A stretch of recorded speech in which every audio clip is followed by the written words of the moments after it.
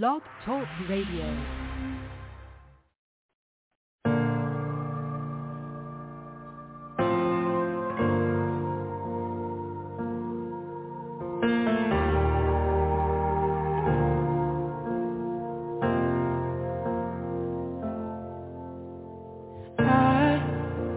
Was rich, I remember who I was.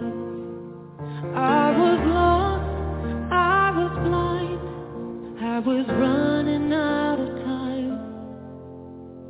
Sin separated, the breach was far too wide. But from the far side of the chasm, you held me in your sight. So you made a way across the great divide, left behind heaven's throne to build it here inside. And there at the cross, you paid the debt I owe, broke my chains, freed my soul. For the first time I had hope. Thank you, Jesus, for the blood applied. Thank you, Jesus, it has washed me white. Thank you, Jesus, you have saved my life, brought me from the darkness into glorious light.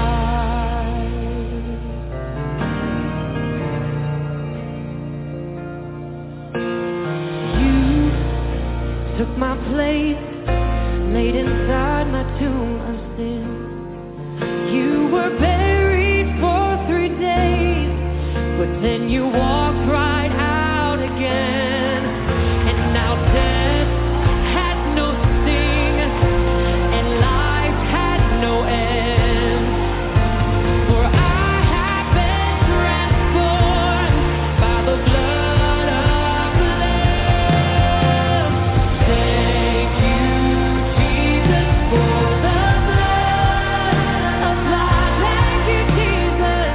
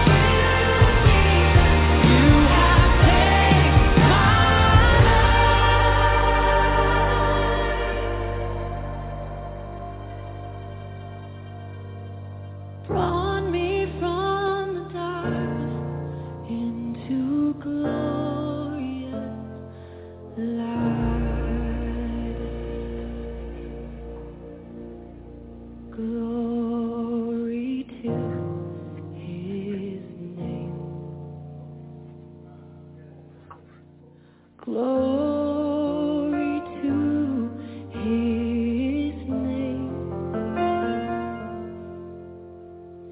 There to my heart was the blood applied. Glory to his name.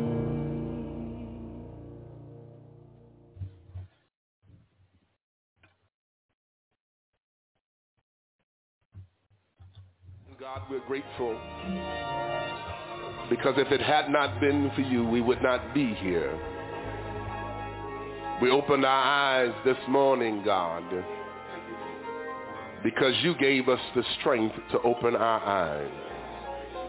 We were able to rise because you gave us strength in our limbs and the facilities of our body. We were able to get here, God, because you blessed us and brought us the way of safety and did not allow harm to come to us, Lord. We're grateful to again come into your presence, because we know where the Spirit of the Lord is, there is liberty. And as we come before you today, have your way, Lord. Let flesh be crucified that you might be glorified, that your people might be edified in the name of Jesus. For God, in you is life. And that's what we seek, God, life, eternal life, God. And we pray, oh God, today that you will touch every person that have come seeking you, Lord. Bind the hand of the devil, God. Rebuke the hand of the enemy, Lord. God, let your anointing that resonates in this place even now, God, let there be an outpouring on your people. We need you, God, to take us to another level in you, Lord. God, we're faced with demonic forces, God. Evil spirits have come up against us, Lord, and we need to be fortified with your power. God, we can't make it on our own strength, God. We don't have enough to stand on, Lord. But we know, God, that your joy is our strength. Fill us up on today in the name of Jesus. Somebody have come this morning burdened down, God, with the issues of life, God. Somebody, God, is in the battle of their life. Somebody's, God, fighting in their mind and in their spirit, Lord, where the devil have come in to war against them, Lord. But we thank you, God, because we know greater are you that's within us than he that is within this world, God. We know, God, that you are a deliverer, Lord, that you're the same yesterday, today, and forever. And you're no short of your promise, Lord, and you're able to deliver us, Lord. Touch us on today, Lord. We need you like never before. Fill us up with the Holy Ghost, God, and give us a refilling, Lord, that when we leave here today, Lord, we can leave with your anointing, Lord, that as we meet men and women, boys and girls, they might be converted to know who you are, Lord. In the mighty name of Jesus we pray. We thank you because you are a healer. You're the God that healeth thee, and healing is in your wings, and you're able to touch our feeble bodies. You're able to save our troubled souls, and in the name of Jesus, bind every demon, Lord, every demonic force, Lord, God, that comes to keep us in the same place, Lord. We're willing, God, to surrender and say yes to your will, Lord. We're willing to turn our lives, God, over into your hands, Lord, because we come to the place, God, where we realize like never before, we need you, Jesus. More than anything we know, we need you, Jesus. While men are trying to find, God, solutions to this chaotic world, God, we're looking to you, Lord, because we know for every right desire, there is an answer. And Jesus, you're that answer. There's no need for us, God, to turn hither or thither, Lord. We need but to look for you, Lord, because you're the answer, God, for our troubled lives, Lord. Touch on the day, God. Break every yoke, oh God. Save on the day, God. Deliver on the day, God. Jesus, we need you, Lord. We need you, Jesus. We need you, Jesus. We're crying out to you, Lord.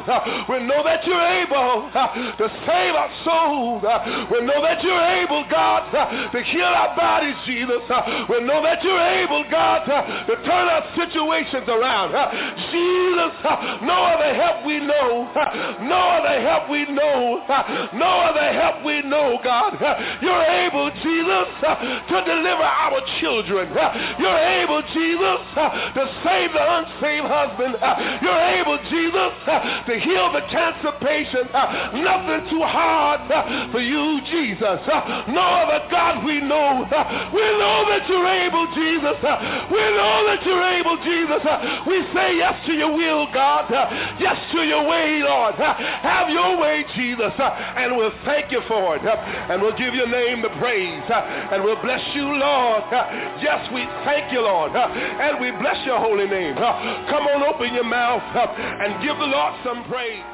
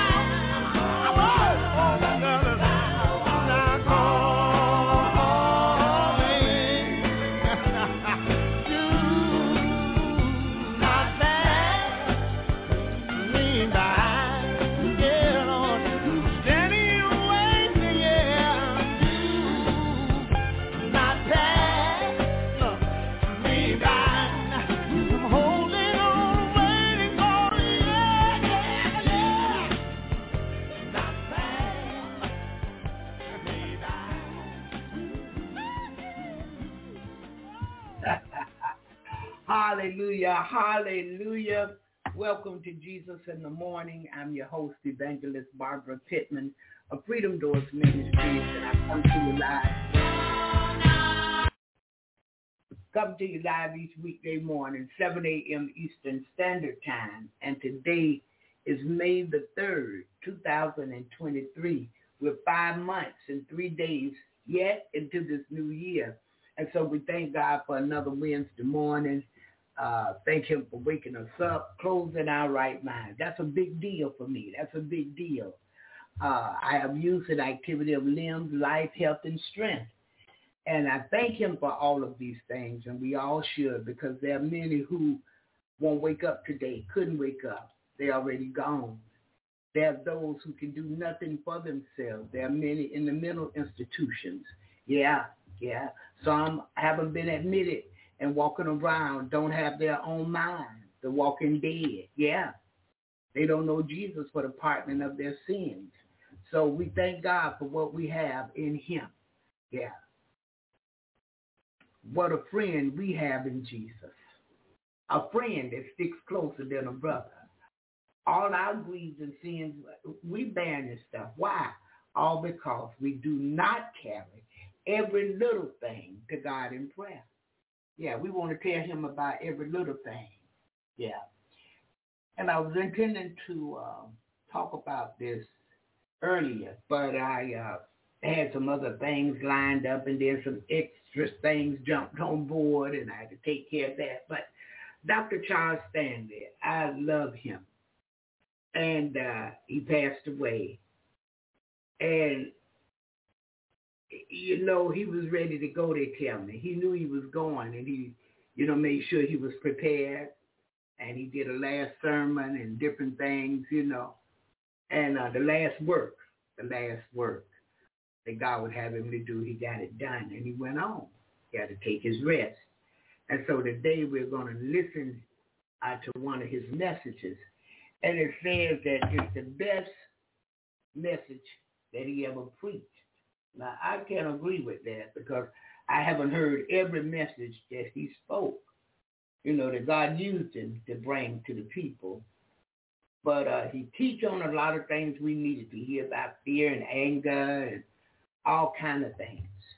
And so we thank God that this help us, because the word of God help us to stay with God daily.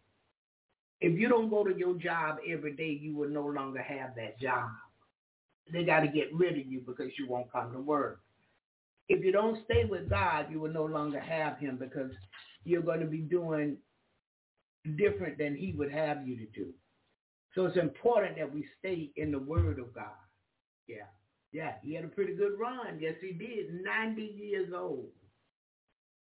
90. Lived to be 90 years old. Charles did something right in there. Yeah, that God extended his life. And I believe it was because he worked unto the Lord. He obeyed God. See, because that harvest is yet plenteous, but the labors are few. And we pray that the Lord of the harvest will send more laborers. But we want to remember what he called and chose us to do, called or chose us to do. Yeah. I was listening to my niece explain to me that when it's a murder, homicide, whatever they call it, it takes the sheriff's office about a week to finish up everything, sometimes a little longer. It could be 2 weeks before they finish up the investigation and this and that. And she said that they had so many bodies, they had to rent buy some kind of freezers to put people in until they got around to them because there were so many people that had been killed. Isn't that something? I said, that's the way it was with COVID. All these people just dying. But when I look at this thing, I know it's closer to the return of our Lord and Savior Jesus Christ. I was listening to Dr. Stanley this morning thinking to myself, what happened in the world? People wanted too much more than they needed. People wanted too much more than was needed, yeah. All of this that they got in the school system now, that's much more than needed. And if I was a parent today with children in school, elementary, kindergarten, junior high, high school, I would take them out.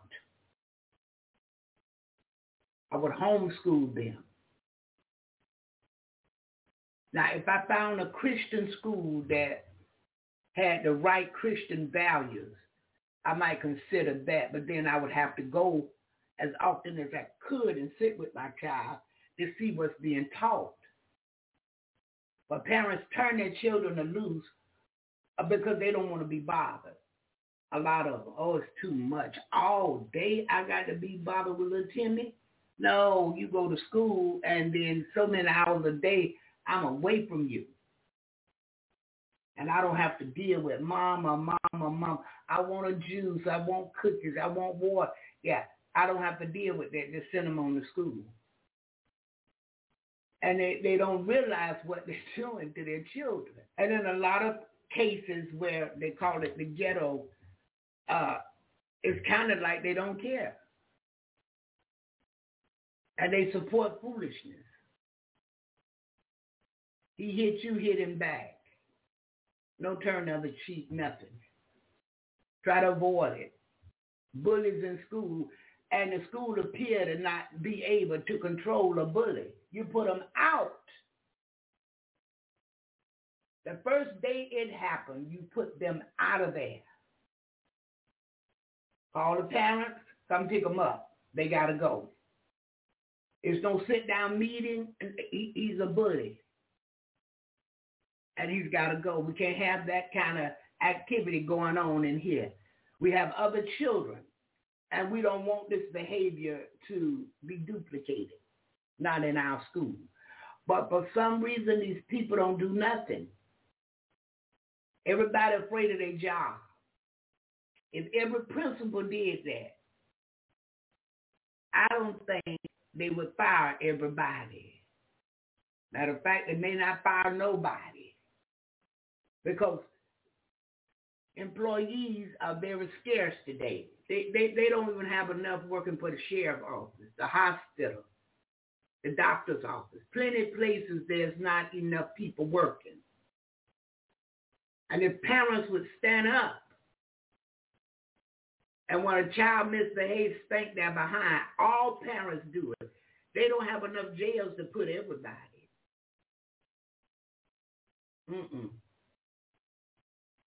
And you can't discriminate against me tonight.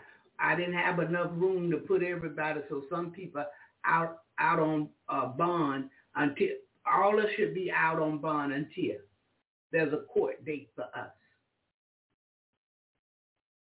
But we won't come together. We just let what go on, and it's affecting our children.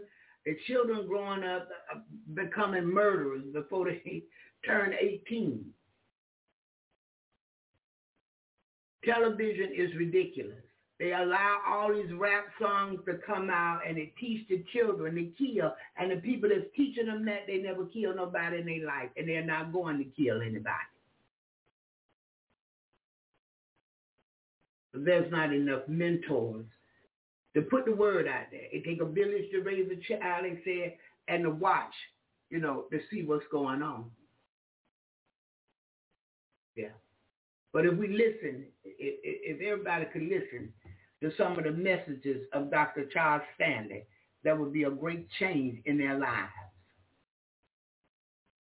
This man stood and took his time and taught the word of God. I get a little excited, a little emotional, and I yell, and it sounds like I'm fussing. But I never heard him do that. I always heard him stand what we call flat feet and just explain everything. Yeah. Yeah, I'm telling you, I get too excited because of what God has done for me, what God is doing for me, what he's going to do for me, what he's doing for you. Yeah, I get excited. Some things I might yell a little bit. It sounds, I'm loud. I'm talking too fast. Yeah, because it's coming out of me because I'm grateful unto the Lord for his word. For again this morning, his word is a lamp unto our feet. It's a light unto our path. And forever, oh God, that word is settled in heaven. It'll never change. It's settled in heaven, a holy place. So it won't become evil. Hallelujah. So we thank God this morning for Dr. Charles Stanley and his legacy, his life, 90 years old. Thank God for places he's been. He started off as Pentecostal, and I think he ended up Southern Baptist, they call it. Yeah. But nonetheless, it made no different where he at or what he was, if he had Jesus. And I know him for standing, teaching the truth. Yeah. So I thank God. Okay. Brother Lewis said when they had cable, I used to have cable too, Brother Lewis. He said you used to watch Dr. Stanley on TV. Yeah. And I'm sure there are a few of us who may have watched him on TV, as he spoke, like we did Bishop D.E. Patterson. Yeah, he used to preach on TV on Sunday morning. I used to catch him before I went to church. So, yeah, I think Dr. Stanley had a radio ministry as well. Yeah. And so he had TV and radio, and I get all his messages over on YouTube. And so I just enjoy listening to the message because it brings me in a place where I need to be. And that's what the word should do. If the word don't convict you, something is wrong. If every time a message of God comes and you find yourself in every word that he sent the preacher to say, something wrong. You shouldn't be here. You're perfect. You're not striving for perfection no more. You already made it. But every time I hear the word of God in there somewhere, it convicts me. And I'm looking, can I find myself in here? Yeah, because the word is supposed to straighten us up. The word is supposed to put something on our minds that we want to change. We shouldn't go back like we come. We shouldn't just hear and not apply it to our everyday life. But some of us, we hold it on to our flesh, and we got to learn to let that flesh go. It'll get you in trouble. The flesh will cause you to go to hell. I'm just telling you the truth. Because the word say, don't do it. Your flesh say, go ahead and do it. You can't stop that. That feel good to you. How you going to stop doing that? Yeah. Yeah, and the flesh talks to us too. With its cravings for wrongdoing. With its craving for wanting us to sin. Yeah. And I tell you, it's no good thing in that flesh. We're going to one more song of the morning, one more request. And then when we're coming back, I want to read a little something about Dr. Charles Stanley.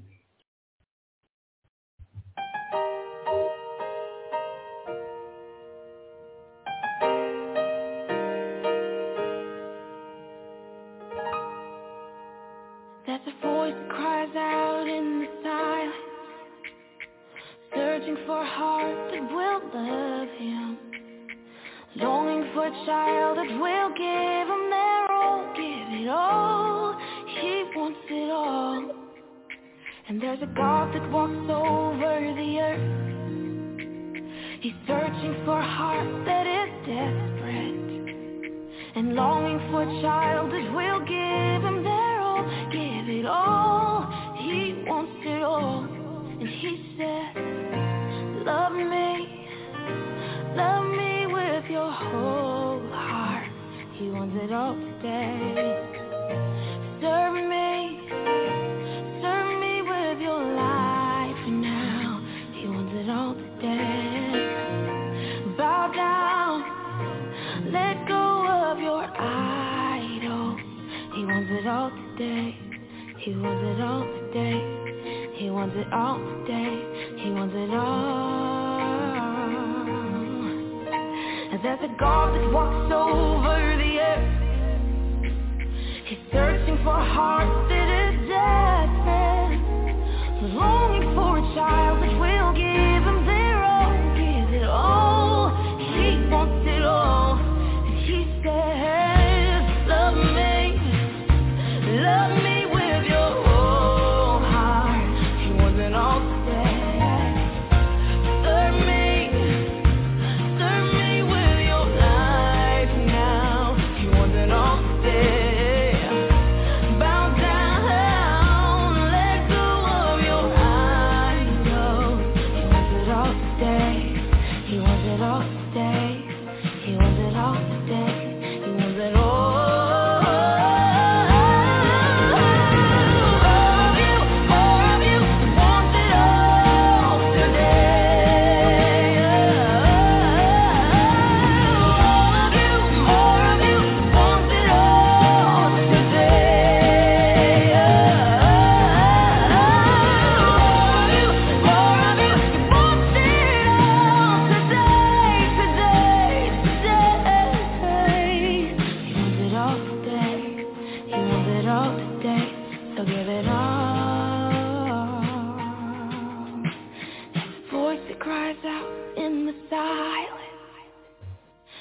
searching for a heart that will love him, longing for a child that will give him their all. You know, he wants it all.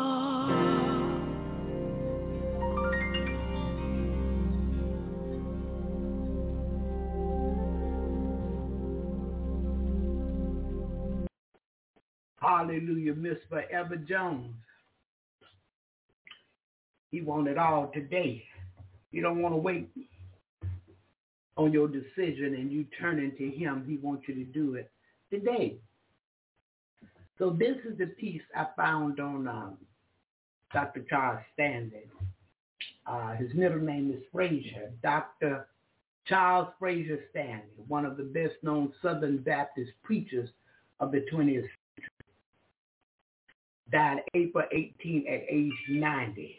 Yeah, that was just last month. He passed away. Raised in the Pentecostal tradition, Stanley was ordained to ministry by a Southern Baptist church as a young man, then attended a Southern Baptist seminary before launching into a career of service to the Southern Baptist Church. Southern Baptist Convention churches.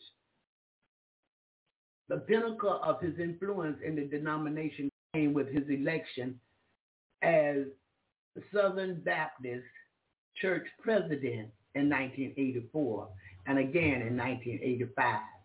Pivotal years in the so-called conservative resurgence in the nation's largest non-Catholic denomination. The primary reason Southern Baptist fundamentalist leaders recruited Stanley for that role is that he transcended the Southern Baptist Church like no preacher other than Billy Graham. The reach of his In Touch Ministries made him a household name in evangelical circles worldwide. The radio and television broadcast originally called the Chapel Hour was renamed In Touch with Dr. Charles Stanley in 1978 when the Christian Broadcasting Network added the Atlanta Preacher to its new satellite distribution network.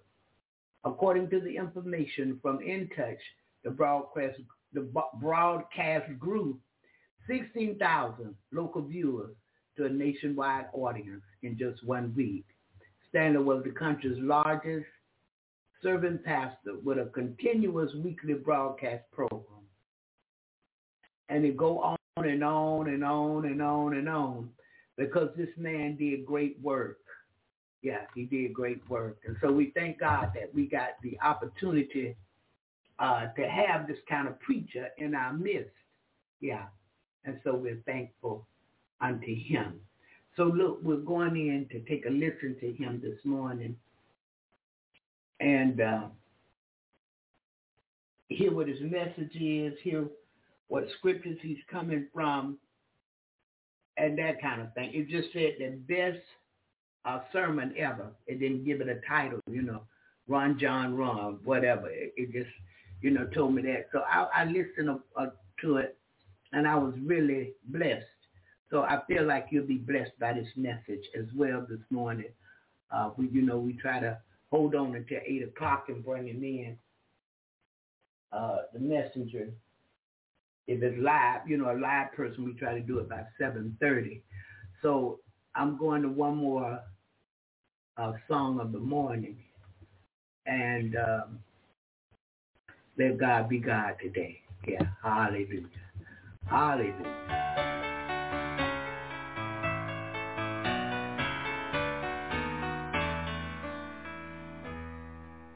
Oh Lord, you're beautiful.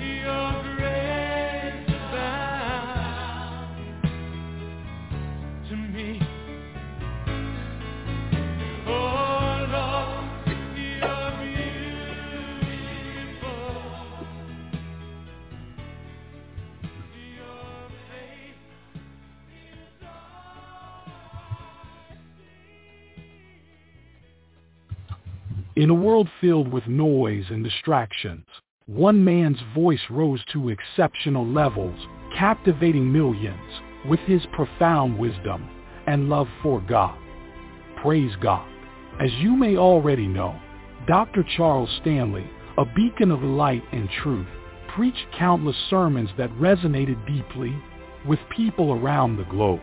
In this video, we will share one of his most popular sermons, which has been received by over 10 million souls. In this life-changing sermon, it was revealed that our thoughts hold incredible power over our lives. The Bible tells us in Philippians 4 verse 8, "Finally, brothers and sisters, whatever is true, whatever is noble, whatever is right, whatever is pure, whatever is lovely, whatever is admirable, if anything is excellent or praiseworthy, think about such things." With passion and conviction, Dr. Stanley encouraged us to examine our beliefs, question the sources of our thoughts, and reclaim authority over our minds. He drew from timeless truths and reflects on his own spiritual journey as he empowered us to conquer doubts, fears, and negativity. It's no wonder this sermon became one of Dr. Stanley's most popular, touching hearts and transforming lives. Recently, we faced the bittersweet reality of his passing, but his teachings live on as a testament to his unwavering faith and understanding of the human soul. Even though we mourn his loss, we find comfort in knowing that his words will continue to guide and inspire generations to come. Now let's listen to Dr. Charles Stanley as he delivers one of his most powerful and most popular messages. Our mind is the control tower of our life. Whatever happens in our life starts right here. All of our decisions are there. And the truth is, whatever we are today is the result of what we've been thinking about all those years. The Bible says, as a man thinketh in his heart, so is he. So if you don't like what's going on around you, maybe you should ask yourself the question, what am I thinking about? What do I think about myself? What do I think about other people? Because what we think about is really what controls us. For example, our relationship to God, our relationship to each other, our sense of direction in life, whatever we accomplish, our failures in life, all of that is a result of the way we think. And oftentimes we forget that this is the control tower, that everything else is a result of how we think. That we can't control everybody else in control of all of our circumstances, but we are going to respond to circumstances in one way or the other. And so when I think about how this affects us, I think about the fact that many people are where they are because of wrong thinking. And so they don't like where they are. Other folks are where they are because of right thinking, because they've been thinking the right way. What you have to ask is this: what is it that determines what I think? Is it the Word of God? Or is it something else I read, something else that I watch? And I think about how many people sit down and open their mind to a television program or to the news or whatever it might be, not realizing they are sitting there being programmed in their mind to think a certain way. You say, well, does that include preaching too? Yes. And I want you to listen carefully, because I want you to be programmed to think the way God thinks, programmed to understand the Word of God, programmed in such a way that you live in a fashion that's pleasing and honorable to God, and that the very best that God has for your life, you'll be able to experience that, yes. But on the other hand, you're watching some program that's full of sensuality or just crime, and all of these movies and so forth that you see and programs that I don't watch them. I can't name them, but I can tell you a lot of it is just pure junk that you do not need in your mind, in your thought life, and certainly as a part of your life. So what I want to talk about in this message is controlling our thoughts, because this controls everything. And that's where our thoughts are from. So if you'll turn in your Bible to Colossians chapter 3, and I want us to read these first 8 verses. and look at this, then I want to answer the question, how do we control our thoughts, which determines our life? And Paul begins in this particular chapter, and he says, for example, therefore, that is based on what he's been talking about, if you have been raised up with Christ, keep seeking the things above, where Christ is, seated at the right hand of God. Set your mind on the things above, not on the things that are on earth. For you have died, and your life is hidden with Christ in God. When Christ, who is our life, is revealed, that is when he comes, then you also will be revealed, come with him in glory. Therefore, watch this, consider the members of your earthly body as dead to immorality, impurity, passion, evil desire, and greed, which amounts to idolatry. For it's because of these things that the wrath of God will come upon the sons of disobedience. And in them you also once walked, when you were living in them. But now you also put them all aside, anger, wrath, malice, slander, and abusive speech from your mouth, and so on he goes. So I want us to look at this passage for a moment, and I'm going to come back to it till the end of the message. But notice what he says, therefore if you've been raised up, what in the world does that mean? When you were saved, it's as if the Bible says you died to your old way of life, and you rose to walk in newness of life. That's what baptism pictures. You died to your old way of life, you're buried in Christ Jesus, risen to walk in newness of life. And he says, therefore, keep seeking, since this is a new life, keep seeking the things above, spiritual things. That doesn't mean that you forget everything that's in this life. We have responsibilities and joys and whatever it may be. But keep seeking those things above where Christ is seated at the right hand of God, so you understand the quality of those things. Set your mind on the things above, not on the things that are on earth, which is an awesome statement. Set your mind. You're going to set it on something. Set it on things above, things that are holy and righteous and good and godly and helpful. For you've died, and your life is hidden with Christ in God. That is, you died to your old way of life. When you said, I'm trusting Jesus as my Savior, you didn't just say, well, I just want to add Jesus to my present life and I'll keep going. Now, this is what people do when they're living in areas of idolatry. And they have all kind of idols in their house. And unless they fully understand what they do when you explain Jesus to them, they say, oh, yes, and they've got a God to this, they've got an idol to this God, this God, this God, and then they want to know what kind of idol they put up here, Jesus, and add to their religion. No. When you trusted Jesus, you died to your old way of life, and when Christ, who is our life, is revealed when he comes, then you also will be revealed to come with him in glory. Now watch this next verse. Therefore, consider the members of your earthly body as dead to illicit sex, to moral impurity of all sorts, passion, that is that drive within you that causes you to do things that are not right. And he says evil desires, greed, which amounts to idolatry. And in those days, in which you'll find in the scripture oftentimes when the Bible talks about immorality, he also talks about greed, because he puts them together. And in the days in which Paul was writing to the Colossians and to the Romans and so forth, and Roman society, idolatry and sensuality were all sort of mixed up together. They're gods. And they had prostitutes in the temples and so forth. And so it was all a mixture. So he says it's because of these things that the wrath of God will come upon the sons of disobedience. And in them, watch this, in them you also once walked, that's past, when you were living in them. That is, that was your lifestyle. Then he says, but now you also put them all aside, that is anger, wrath, malice, slander, and abusive speech. That is, you change. So it's time to put away the things that don't fit your new life in Christ Jesus. Now, I'm going to come back to that and show you something about that passage in a few moments. But I'm going to give you 3 ideas, 3 points to this message. And I want to end up with the last one being, how do I control this control tower of my life? How do I control my thoughts? Is it possible to do so? But the first point is simply this. The pathway to controlling our thoughts begins with an understanding of our relationship to Jesus Christ.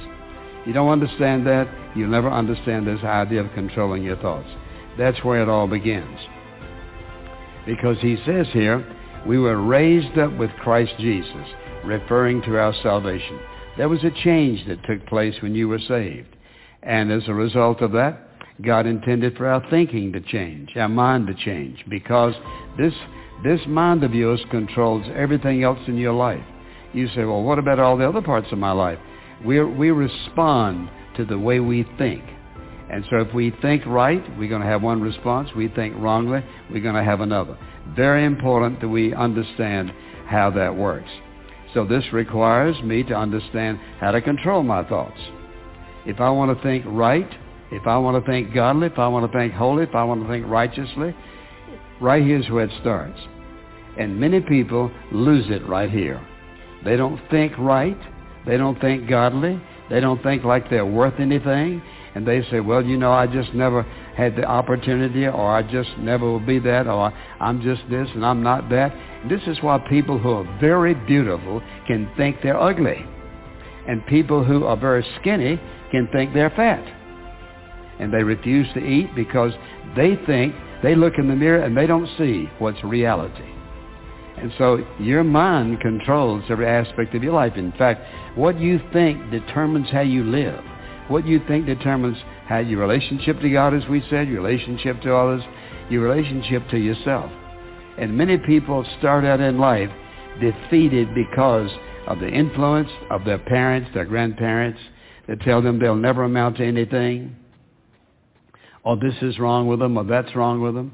And as a result, they go through life, what? Having heard, written in their minds, impressed in their thinking, if my mama said it, my daddy said it, and my grandmother said it, it must be true, therefore.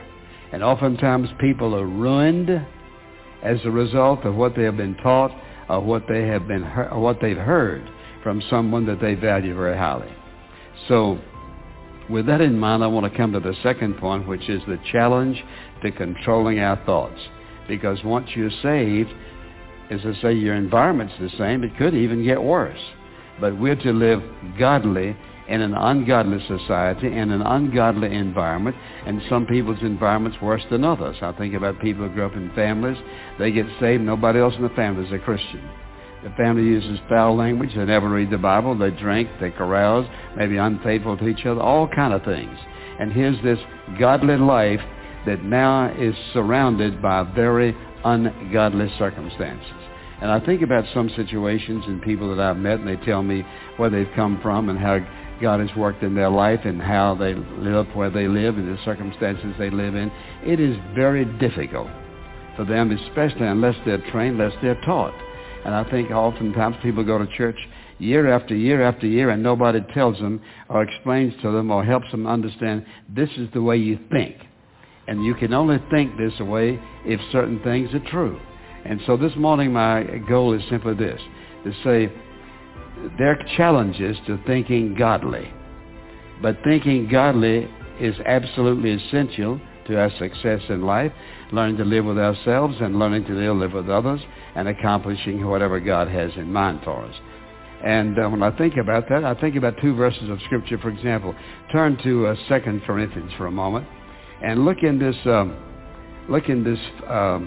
fourth chapter of 2 Corinthians and the fourth verse. He says in this fourth verse, he says, speaking of the gospel and so forth, he says in verse 3, even if our gospel is veiled, it is veiled to those who are perishing, in whose case the God of this world has blinded the minds of the unbeliever so that they may not see the light of the gospel of the glory of Christ, who is the image of God. Watch this.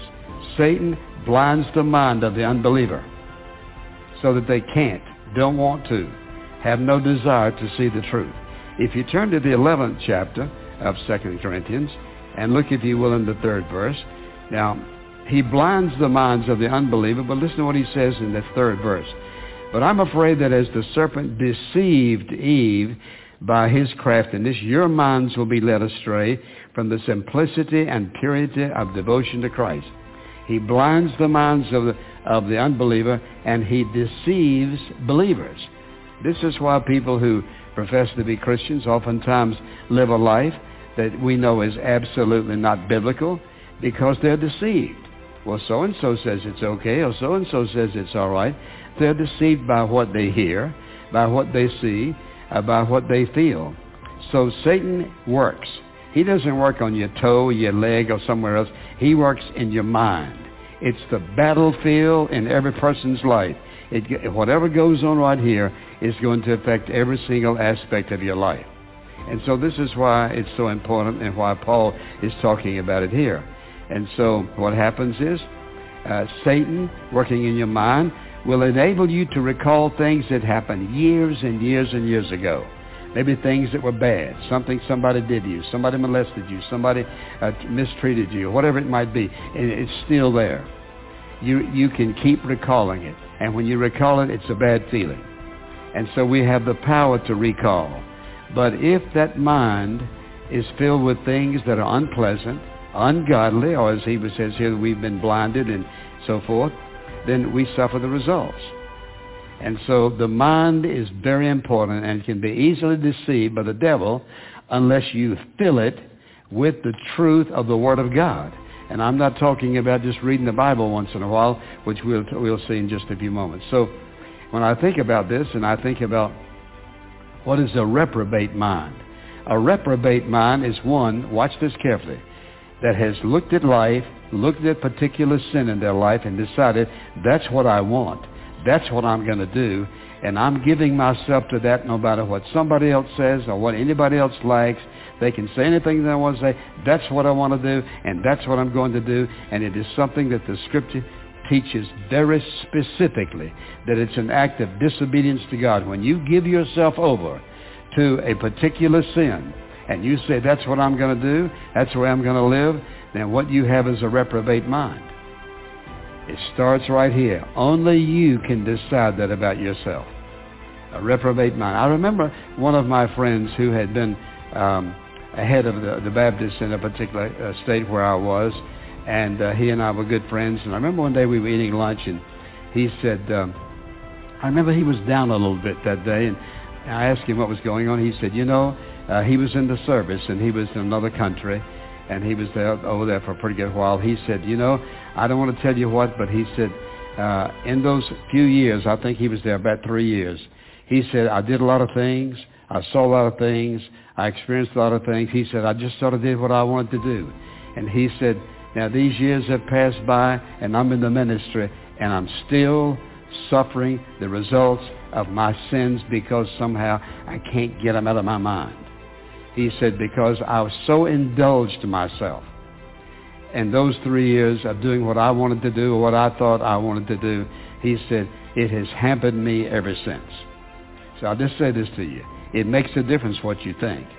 And you may think it today and think, well, it's not going to ever happen, or it's not going to hinder me in the future. Watch this. What you think is imprinted on your mind. Well, how long does it take you to forget it? It may not take you but 2 weeks to forget it, but remember this. It is still in your mind. This is why things crop up in your thinking that you hadn't thought about in years and years and years and years. Then on the other hand, something happens this morning, you can't remember it. So the mind is a strange thing, but one thing about it, whatever you put in there is there to stay until Jesus delivers you from it. So the mind is a powerful part of your body, and the truth is, your life is an expression of what you think. If you don't like what you're thinking, you can change your thinking. You say, well, now, I don't know that I can change my thinking. Yes, you can. For example, if you're angry, you can lay it down. If you feel that you're a nobody full of unworthiness, you can lay it down. If you are jealous of somebody, you can lay it down. And we could just go through a whole list of pride and criticism, rejection, fear, and greed. All of these things that people feel, they can lay it down if they choose to. Now, if you don't think you can, and you're just convinced you can't, you say, well, I've thought this for years and years and years. Remember this one thing. Are you listening? Say amen. You have the Holy Spirit living in you as a believer. When you trusted Christ as your Savior, the Holy Spirit came to live in your life. And remember what Jesus called him. He said, I'm going to send the helper. And when he comes, he'll be in you, with you, and upon you. You and I, who are believers, trusted Christ as our Savior, we have the Holy Spirit living within us. And one of his responsibilities is to, as a helper, is to enable us, that is, in our thinking, to bring back to our minds what we think and how we think, and to help us to remember Scripture and so forth. But he's there to be a helper and to help us to think right about God, about Jesus, about our life, about others, about ourselves. He is our helper, so you can walk away. You do not have to keep remembering things that you say, well, you just said it'll be there. It doesn't mean you have to remember it. It doesn't mean you have to bring it back. When somebody says to me, well, I can't help myself, yes, you can. Yes, you can help yourself. And I've lived long enough to know that times when I thought I couldn't help myself, finally God got through to me and said, yes, you can. You are responsible for what you think and how you think it. Because as a believer, you have the Spirit of God living within you to enable you to think right. But it's important we understand what God says and how he says it. So I want you to think about this, and this will be on the screen so you can jot it down if you'll do it quickly. And simply this. We sow a thought and reap an action. We're going to respond. We sow an action, reap a habit, because we keep sowing the same action. We sow a habit and reap a character, because habits in our life determine our character. We sow a character, we become something, we reap a destiny. This is who we are and this is our future. And then remember this idea. Unseen thoughts produce visible consequences. Unseen thoughts produce visible consequences in our life. In other words, whatever we think, nobody else in the world knows exactly what you think. But the way you think is going to be visible at some point or the other. And if you feel unworthy, you feel like nobody cares, nobody loves you, it's going to be visible upon your face. You're not going to have any peace or joy or happiness. You think nobody really cares for you. It's going to show. It's going to be a part of your life. But it came from your thinking. Don't think less of yourself than God thinks, and he died for you. No matter what somebody else says about you, you are a child of God once you've trusted Christ as your Savior. So we're the ones who determine what we're going to be and so forth, because it's the way we think. And this is why people can come from nowhere, the worst kind of situations, circumstances. You'd think they'd never amount to anything in their life, and they excel beyond even their imagination. What? They started thinking rightly about themselves and about the Lord and about his place and position in their life. So unseen thoughts produce visible consequences in their life. Now, I say all of that to get around to saying this. How do we control our thoughts? How do we control them? Well, when the thought comes to your mind, one of several things you're going to do. You're going to accept that thought, and you're going to express it in some fashion. Or you may just wrestle with it for a while. Or you may deny it. And this is the way Satan will defeat you. If you're thinking something and you deny it, it just gets deeper and deeper and deeper. So you can accept it and express it. You can wrestle with it, deny it, or you can control it. Because you have the Holy Spirit working within you, you can control what you think. And that's, if I'm going to control my thinking, I have to understand that. You have within you the power of the Spirit of God to enable you to think rightly. If you find, for example, yourself, somebody on your job, you don't like them, you don't want to be around them, you can change your thinking about them. You say, well, how can I change my thinking about them when I think that? Well, you can say, first of all, you know, God created them. He loves them. And I could talk you out of being bad toward them right now. In other words, if you just think about people the way you choose to think. And we're the products of our choices and how we handle these things in our life. Now, one of the ways you overcome whatever that sin is in your life or whatever's going on, one of the ways you overcome this thinking is by asking yourself some very impacting questions. Not just questions, but questions that will make a difference in your life. And I would just encourage you to write these down.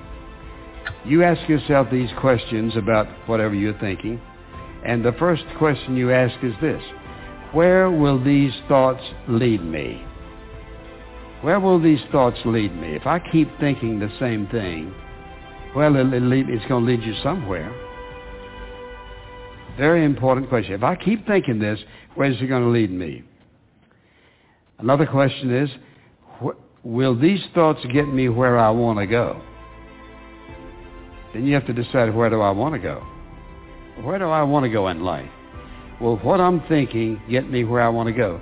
And if you say, I'm just not important, I'm a nobody, I don't have any gifts and talents and skills in life, and give yourself a lot of excuses, you won't get anywhere.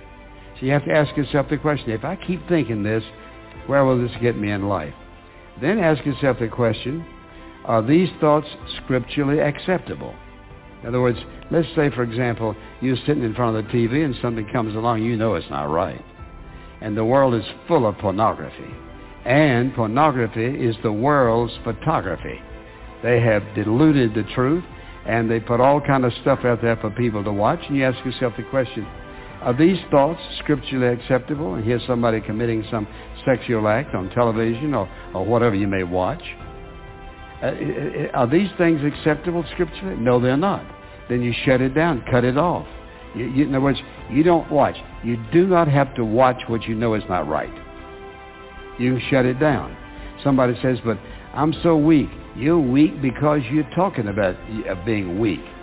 You don't have to be weak. You have the Spirit of God within you who will enable you to do whatever is necessary to overcome whatever is there.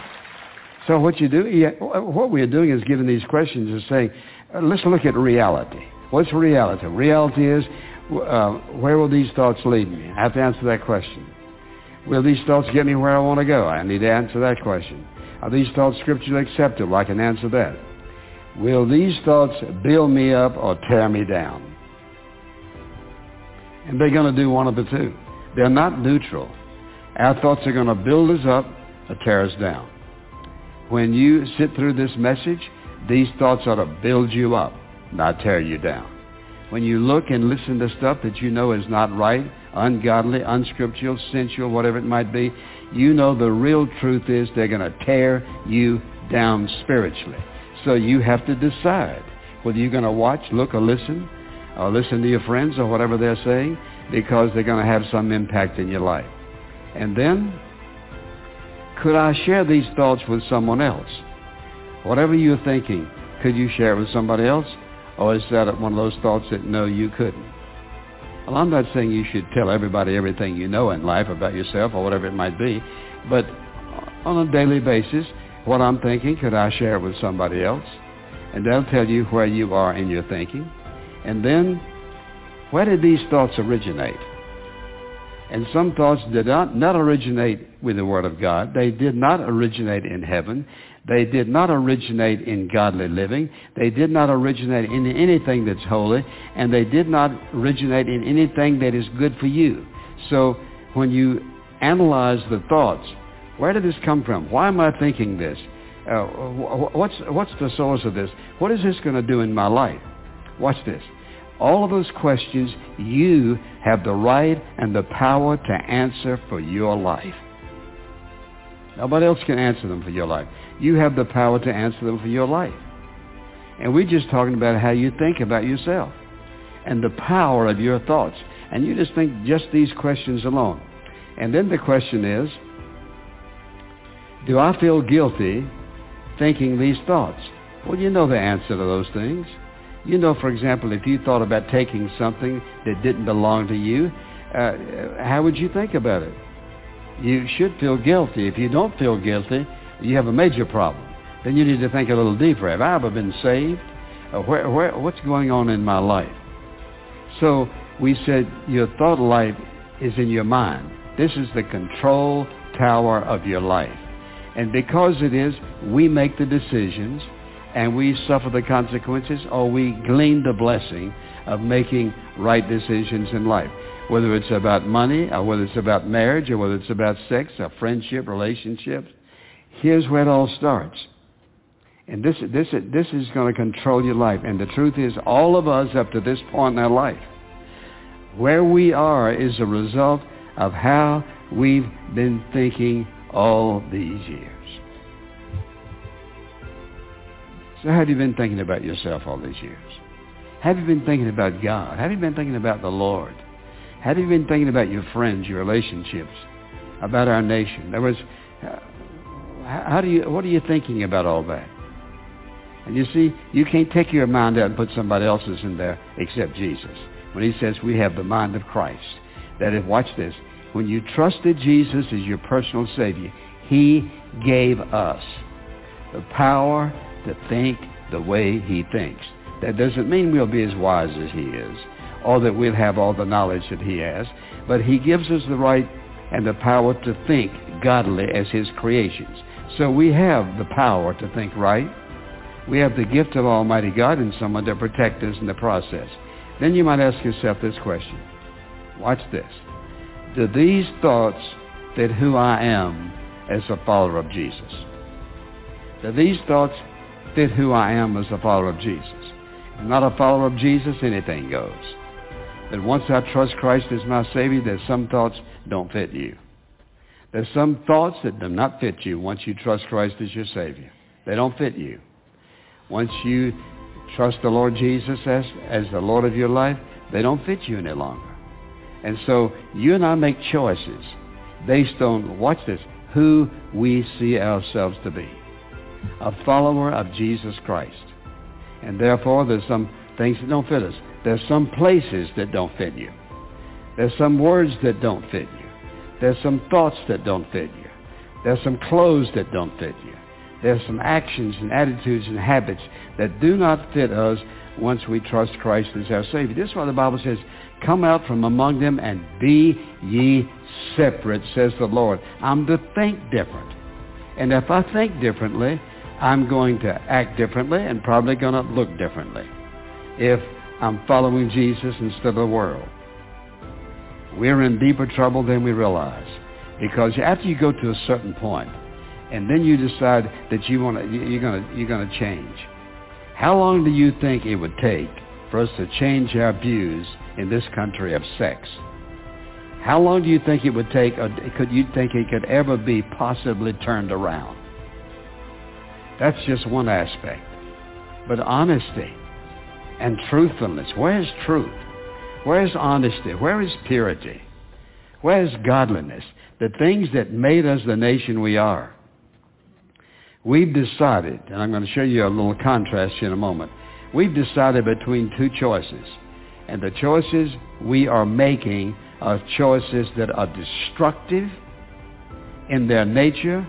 And remember this, you can't change this. We reap what we sow, more than we sow, later than we sow, and it's getting very late. Now, what I want to do is I want us to compare the difference between true, genuine love and lust. And those thoughts they come from the control tower. How do we think? And so I want you to jot these down, because oftentimes you'll hear people say, well, I got in trouble because he or she said they really love me, and if they love me, they'd go to bed with me, and so now I'm pregnant, and on and on and on we go. I want you to think about how many precious little children are born in America without a father. It is a tragedy of tragedies in this country that sex is so important that nobody seems to care about. Well, the consequences. So I want to give you a little example of the difference between love and lust. So I'm going to have a chart. I'm going to put it up on the board in just a moment. And love is an awesome blessing of God. And lust is something totally different. But when somebody says, put it this way, if somebody wants something from you and they say, well, look, I love you. Well, here's some things for you to think about. Love is from God. Lust is from the world. Now remember that lust is desire out of control. That's what lust is. It's out of control. It gets stronger and stronger and stronger unless you deal with it. So you have to decide, is this love or lust? Love can wait And lust has got to have it now. I think about people who get themselves in a position. This is why you have to watch where you go. Watch what you watch. Be careful who you... In other words, you have to be careful about choosing your friends. Well, if you love me, you would do thus and so. No, if I loved you, I wouldn't dare do it. If I loved you, I would not touch you. If I loved you, no, I wouldn't think that. If I loved you, I won't. Because lust is destructive. Love is selfless. Not thinking about itself, but listen, lust is selfish. I want what I want because that's what I want. It's all about me. Lust is all about me, not about love, not about the other person. Love, for example, is giving. Now, you'll hear people say, in fact, if you recall, probably almost half a generation ago, maybe a generation ago, we heard a lot about free love. So I want you to listen carefully. There is no such thing as free love. No such thing. Let's start with the gospel. The gospel of Jesus Christ is free, but it cost Jesus his life on the cross. There's nothing free. It's free to us now by faith, but it cost Jesus his life. And true, genuine love has a price tag. It's not free. If you love somebody, you may have to sacrifice. You love somebody, you may have to give. You love somebody, you may have to be... In other words, there are lots of different ways that love can cost you something. So free love, that's what the world talks about. And usually if they're talking free love, they're talking drugs and other things that go with that, because they've given themselves over to a lie. They have been deceived by the devil in their thinking. So, love is giving and lust is taking. I want this, I want that. Love is purity. And lust is sin. It's just that clear. Disobedience. Love develops and lust destroys. Destroys relationships, destroys families, destroys people, you name it. It's a destroyer. Lust is a destroyer because lust says, I've got to have it, I want it. And this is why people commit all kind of crimes. They want something and they want it now. And then, of course, the difference is that love is peaceful and lust is full of anxiety. Lust creates anxiety. And love is peaceful. Lust is anxious. I want it now. I have to have it now. And that's their attitude. Now, we have to choose to obey the commands of Christ. And that's going to take us back to our scripture we read a few moments ago in these first few verses. Because if I'm going to live a godly life and I'm going to make my mind the control tower that I want it to be, I have to be obedient to God's word. So when we talk about what he says in a few moments, we're not talking about just a little Bible reading here and there. So listen carefully. And what I want to do is I want to go through the scriptures and give you a little insight into what Paul says that's not always there in English, but it's there in the language in which he wrote it. And so when he says, for example, let's look at this first verse. Therefore, if you have been raised up with Christ, he says, keep seeking. Now, he uses a form of the verb that says, keep seeking, continually seek, and habitually do it. That is, keep seeking is to keep on doing it. Not just once, but it's a lifestyle. You read the Word of God, you habitually, and you are continually keeping the Word of God before you. It's a part of your life. You feast on it, it's a part of your diet. And he says, speaking of seeking those things above, what's he talking about? He's talking about, for example, when he says where Jesus is seated at the right hand of the Father, seeking things above doesn't mean that I don't have any more relationships and then I get holy and I don't think about anything else. No, it means that I've set my mind on things that are pleasing to the Father. Keep seeking those things above. That is, what did Jesus teach? So if I want to keep seeking things above, I'm going to find out what he said and how he lived and how he said, I'm to live. And I'm going to keep, he says, habitually do it. And no matter who you are, the devil will see to it that you don't remember much if you don't read the scriptures continually. I don't mean every single day, all day. I mean, when he says, keep seeking those things above, that is, well, here's what he's saying. Make uppermost in your thinking. Make a big part of your thinking what God thinks. Keep thinking on those things above, where Christ is seated at the Father's right hand. And what kind of thinking is that? Jesus is always thinking concerning us personally in your life. He's thinking, what's best for you? What's best for you this morning? What's best for you in your job? What's best for you with your friends? What's best for you how you spend your money? What's best for you? He says, keep seeking those things above at the throne of God. And then he says, not only that, set your mind. And both of these use a form of the verb, which means habitually and continually set your mind on things above.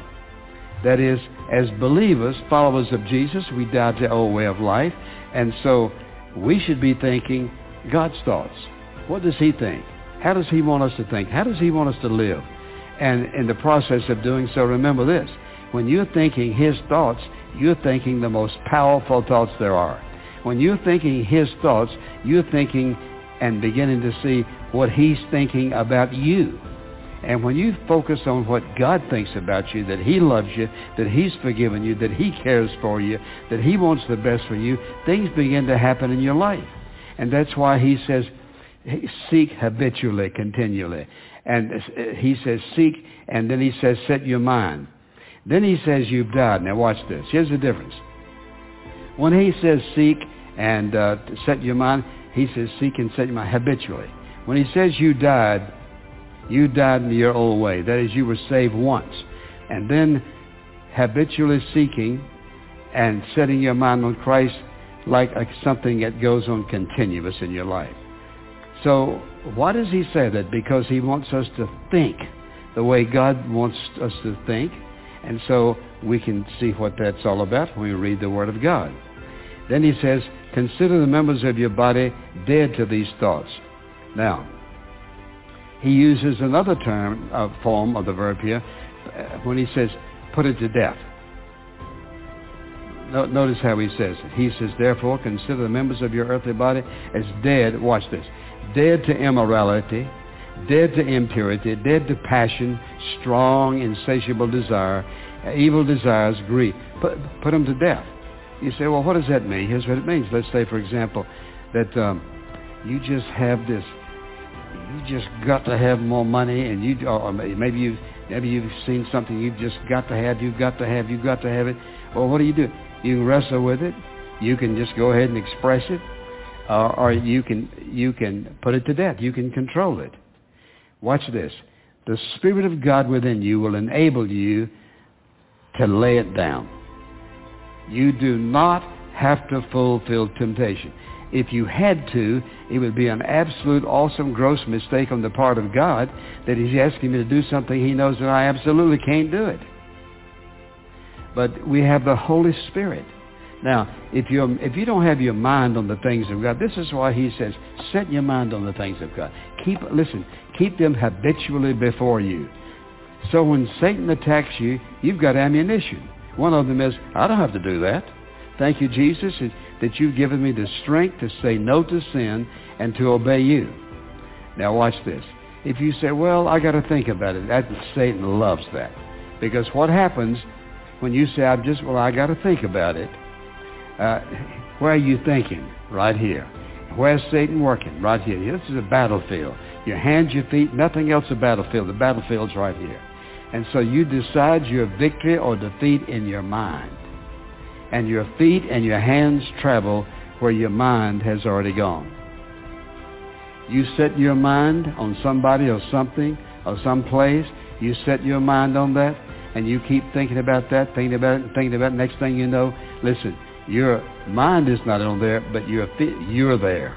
Your feet are going to travel where you set your mind. And so therefore, we have to guard what we think. Then he says, consider the members of your body dead to all of these things. And so he says, these things we once walked in. This is the way we once walked back yonder. But remember, we died to that. If somebody died and we brought the casket right in here and set it down here, it could be a $100,000 casket. You know what? They're dead. And you can do anything you want. You can take the coffin top off. You can talk to them, sing to them, shout, holler, yell. And you know what? They're not going to move because they're dead. And there are things in life and there are times in life when you and I need to be just as dead to what we've seen or what we've heard. Remember this, Satan will bring back what you've seen, heard, felt, touched, experienced, you name it. And so what do we do? Say, put that to death. Thank you, Jesus. That doesn't fit who I am. So we say no. And you can say no when somebody says, but I'm so weak. Listen, watch this.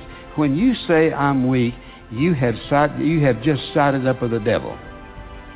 I am weak. And Satan says, that's right. Say it again. Say it again. I'm weak. No, you're not weak. You choose to think it at the moment, but you have the power of God within you to make a wise decision. Then when he says, for example, watch this, and I just love this. He says, the word of Christ richly dwells in you. In the 3rd chapter, look at the 3rd chapter in the 16th verse. Let the word of Christ richly dwell within you, with all wisdom. Look at this. With all wisdom, teaching and admonishing one another with psalms and hymns and spiritual songs, singing with thankfulness in your hearts. Look at that, what an awesome thing that is. He says, let the word of Christ richly dwell in you. And I love this Greek word. The word is plusios. And here's what it means. It means extravagantly. Let the word of God, when he says richly, extravagantly dwell in you. That is, you've got the word of God. In other words, you can't think about much without quoting some scripture or thinking about some scripture, or the Spirit of God will bring to your mind some verse of scripture. He says, let it dwell within you. He says extravagantly, which means if it's going to dwell in me extravagantly, it's going to have a powerful effect on my life. But secondly, it's not going to dwell extravagantly in me by just reading it once in a while. So please don't raise your hand on this question. How many of you take your Bible home? I know that wouldn't be true of you. Take your Bible home after service and close it till next Sunday. Surely nobody in this congregation would do that. Amen? Well, some of you don't sound very convincing. Amen? You wouldn't do that. You know, that's not filling your mind abundantly. And as he says in this passage so beautifully, he says extravagantly. The Word of God filling our mind and heart. So that, what? We have this awesome resource. Listen, when you do that, you know what God thinks about everything that you confront. Every aspect of your life. You know what he says. And listen, when it's overflowing in you, when the word of truth is overflowing in you, you come against anything, no matter what it might be, what happens? You know what the right response is. And if it's overflowing in you, then what happens is you sense the strength and the power of God to help you in that situation, no matter what it is. But you just read the Bible once in a while. When I think about that word, richly, extravagantly overflowing in you, that ought to be our lifestyle. So we begin by saying, your mind is a control tower. So you have to decide how you're going to live your life and what you're going to see, what you're going to read, and what you're going to look at, and so forth. And we said we make choices. And I think about that 119th Psalm, a couple of verses I'm sure I learned a long time ago. In the 119th Psalm, and the 9th verse says, how can a young man keep his way pure? By keeping it, listen, according to your word. How can you keep your way pure? Keeping it according to your word. Then he says in the later verse, 11th verse, your word have I treasured in my heart that I might not sin against God. Treasured, not just drop it in, treasured, superabundantly, overflowing in our heart, the living word of God. Because what that means is up in the control tower is truth. And the control tower is the right sense of direction. Control tower, you're evaluating things as they are, not as they appear to be. And the control tower is what you're thinking. There are consequences to sin. Whatever I do today, I'll reap tomorrow. In other words, you're going to be thinking right. Superabundantly, as he says, extravagantly. So if there is some particular area of your life in which you're having a real problem, ask yourself the question, where did that come from? It didn't come from this extravagantly awesome word of truth in my mind and heart. And if it doesn't fit that, it doesn't fit me. And remember this, you decide who you want to be. You decide what you want to accomplish. You decide how you want to live, all right here. You decide whether you want to be accepted or rejected. You make a lot of decisions in your life, all right here. And remember, right here is the battlefield in your life. Satan wants to pull you one way, God the other. Satan has never done you any good. He's lied to you, deceived you, and made you promises. Not a single one of them has ever come true. But the deception, he says, you'll enjoy this. But what he doesn't tell you is you'll enjoy it only for a season. There are consequences. There is a cost. There's a payday someday. You have to decide right there what kind of life you're going to live, what kind of future you're going to have. And he says if you're wise, you'll make right decisions. You'll ask those questions that I gave you about situations that arise in your life and in the process of making a decision. It's my prayer you make the right decision, a wise decision, and you'll be glad. Praise God. May his soul rest in peace. If this reflection on the life of Dr. Charles Stanley was a blessing to you, type amen in the comments below.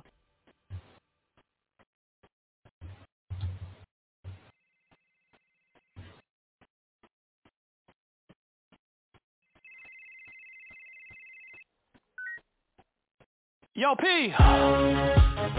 Stay ready. It's the new swag, baby.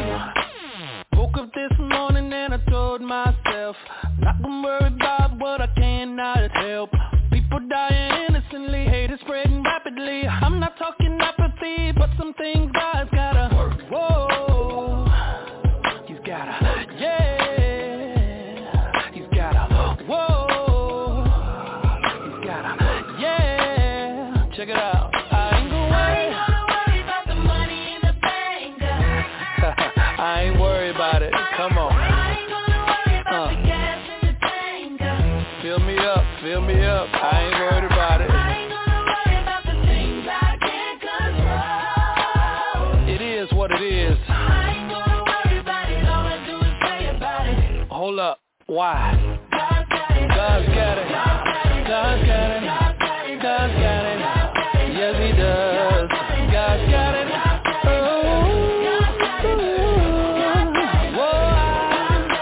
I look around and my heart is a little heavy.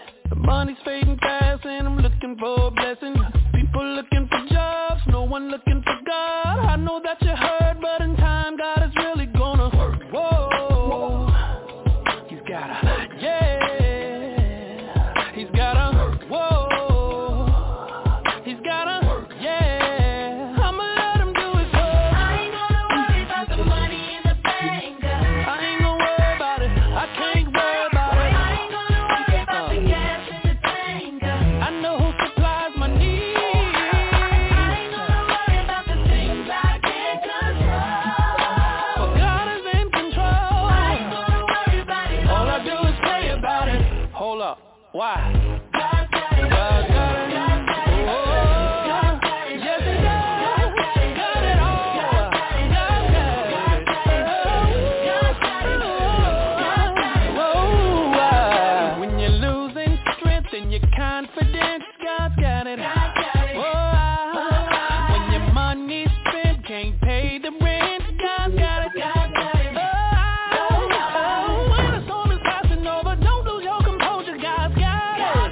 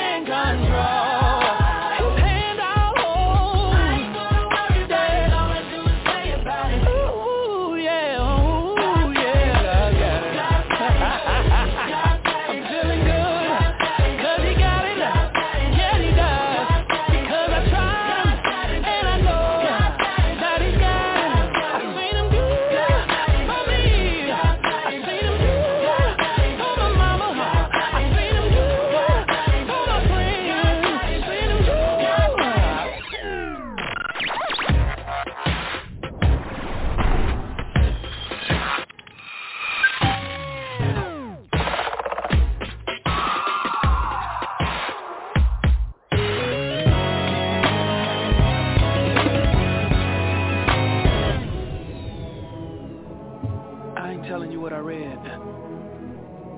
I'm telling you what I know. God's got it.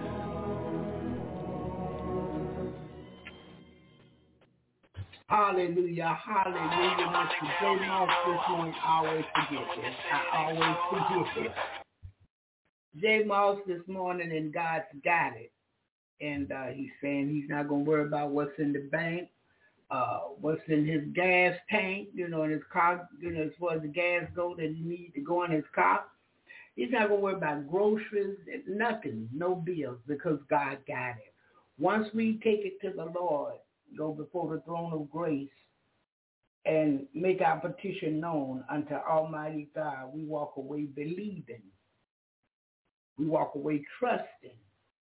We walk away with patience. Because if they say the bill is due on the 3rd and you may not have the money till the 20th, you trust God, because guess what? He's got a way of having them to wait. He's got a way of fixing it where they won't come and cut nothing off. They won't come and bother nothing. I was in Birmingham, Alabama. I lived there for a few years on 41st Street, out Airport Road. And my electric was due. I didn't have the money. I prayed about it, and I went on. And had I not had children, I could have really just lived without electric. I wasn't doing nothing all that big other than hot water, and we had gas. So I had hot water to bathe and cook and all this kind of thing. But anyway, I had children, so I had to get that electric straightened out. So prayed the prayer of faith, went on about my business. And I talked to my niece. She said, let's go pay that bill. So we went on over there to pay the bill. The lady said the bill had already been paid. I want you to hear me good now. We looking at each other. What? I said, but ma'am, they turned my electric off. She said, well, we're going to get them right back over there and turn it on today because your bill has been paid. I said, ma'am, can you tell me who paid the bill? She said, I can't. We don't see a name on here who paid the bill. The bill, you just don't owe any money for electric. Do y'all hear that? I went on home. When the electric first got shut off because of the children, I wanted to, hurry up and make a move. But concerning me, I had prayed about it. I was through. Yeah, I was through. And moving on in Jesus. Hallelujah. But he's that kind of God if we can but wait on him. Have patience. Believing, trusting, have patience. It's already all right in Jesus' name. And a lot of times people hear the word, just like he said this morning. They hear the word, but they don't apply it. And maybe they don't know how to apply it. But if he say, don't do this, then I'm not doing it. That's how I apply the word. I don't know how others apply it. If he say, trust me with all your heart and lean not to your own understanding, that's what I do. I don't trust myself. I trust him. Lord, you said to trust you. And this is due, and that needs. And Lord, I want money. And you said to trust you and lean not to my own understanding. And all my ways acknowledge you. You're going to direct my path. Lord, I'm putting it in your hands. God, I'm delighting myself in you. I'm trusting you. Whatever it is, I'm telling him all about it. And I go on, and sometimes that thing going to come back to you 2-3 times, but like in a second. Remember your dishes, you remember that, remember this. You said you was going to pay that for them people. You said, all of that. I walk away from it all. And I'm not going to entertain it in my mind. He come to steal, the devil come to steal, kill, and destroy. He'll steal your mind. He'll steal it. Guess what? He'll kill it. Well, he'll steal it, kill it, and destroy it. Your mind, yeah. You just talking all kind of out your head. And you think you really saying something. And you're talking crazy. because he stole it, killed it, and destroyed it. But God is the only one who can get it back and give you a new mind. He going to put that old one back in there, the devil done destroy. All lights out, no power to your mind, that old mind. So he gives you a new mind. But we got to apply the word of God. If he say forgive, we got to find a way to forgive. If he said to love, we got to find a way to love.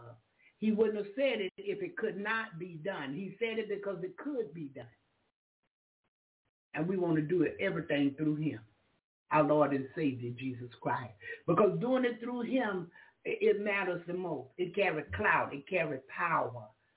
When we stand before God, these are days that you're going to get credit for all of this right here. You did it through the Son. If you believe on him, you won't perish, but you'll have everlasting life. Who you talking about, Barbara? The Son of God, Jesus Christ. He's the way, the truth, and the life. He's the only way to heaven. He's the only way to get to the Father, Almighty God. He's the only way. There's no other way. And the scripture says if you try to come any other way, you come as a thief and a robber. You got to come straight in through Jesus Christ, the Son of the true and living God. He so loved us, he sent the Son. This Son had integrity. His only begotten Son, because he could trust this man. Right? He could trust his Son because they are one. I thank God this morning. Thank him for his love, his grace. Most of all, I thank God for his mercy. Hallelujah. Thank you, Jesus. There's none like him. Grace and mercy fixes it. Yeah. And because he loves us, that's what he gives us. He make a way that we can get out of no way. Yeah, he does all of this. I'm too happy with it. I decided to make Jesus my choice. I'm going all the way. All the way. Yeah, I think it was Mike Patton and Whitehead that said, ain't no stopping me now. Ooh, I done taste and saw that the Lord is good. And there I get taste and see that he's good. I can recline out on the couch talking to him. I could be watching a movie on TV talking to him. I'm watching a movie, but I'm really not knowing what's happening on the movie. I'm talking to him. Having breakfast, I'm talking to him. I can do all of this. He made it possible. We don't have to be in a special place with our head covered, although I like to cover my head when I go down, what we call down in prayer on your knees. I like to be covered. But I don't have to. If I'm at the kitchen, my hair covers my head. If I'm at the kitchen table, I can eat breakfast and talk to him. Again, I don't have to go to no certain place. But we all have a prayer closet. Most of us in the morning when we wake up, that's where we go, straight to the prayer closet to pray. Sometimes we just lay there in bed, I just tell him, thank you for another day, and whatever. But then there are times you got to get in that prayer closet. And you got to tell him all about it. Whatever it may be. His ears are perked up to hear. See, because he's quick to hear, and he told us to be this way. And he's slow to speak. Because he's quick to hear and slow to speak. When he hear, he going to make sure he got it right before he speak. Hallelujah. Help me today, Lord. Help me today. Help me to be slow to speak. Quick to hear, but slow to speak. Help me love my enemies. Help me not to move so fast on nothing. Yeah. Because if we can wait, we're going to get the right thing. At the right time, at the right place, we're going to put it into the right spot that it'll be effective for us. I want what makes me better, what makes me a better person. I want what makes me a better child of God, that I'm walking up right before him and he know the very intent of my heart and it's not with evil for anybody. Yeah, I need him to help me When there's time I need to forgive, I want to forgive quickly. Yeah, I don't want to linger in the area of forgiveness. If he don't forgive, if we don't forgive, he can't forgive us. And I want all the forgiveness from him that I need. Yeah. So it's all right this morning. All right, I'm going to this one request, and when we come back, the studio is open. If you have something you would like to say this morning, please feel free to press that number 1 and come in. Or tell us something about what Dr. Charles Stanley said that you know about, you did know about, but now you know. Share. Hallelujah. Hallelujah. Thank you. You know, sometimes in life, situations are going to occur where you may look to the left or the right and you can't find any answers and you can't find anybody to help you. But I'm reminded of the word that says, they that wait upon the Lord, he shall renew their strength. They shall mount up on wings as eagles. They shall run and not be weary. They shall walk and not faint. Come on. You got to learn how to wait. I don't mind waiting. I don't mind waiting. I don't mind waiting on you, Lord. I don't mind waiting. I don't mind waiting. I don't mind waiting on you, Lord. I don't mind waiting. I don't mind waiting. I'm gonna wait on you. On you, Lord. I don't mind, because I know you're coming after a while. So I don't even mind, no. I'll wait on you, Lord. I don't mind waiting. I don't mind. I'll wait on you. I'll wait right here. Because I know you're coming around. Yes, I will. Yes, I will. I'll wait on you.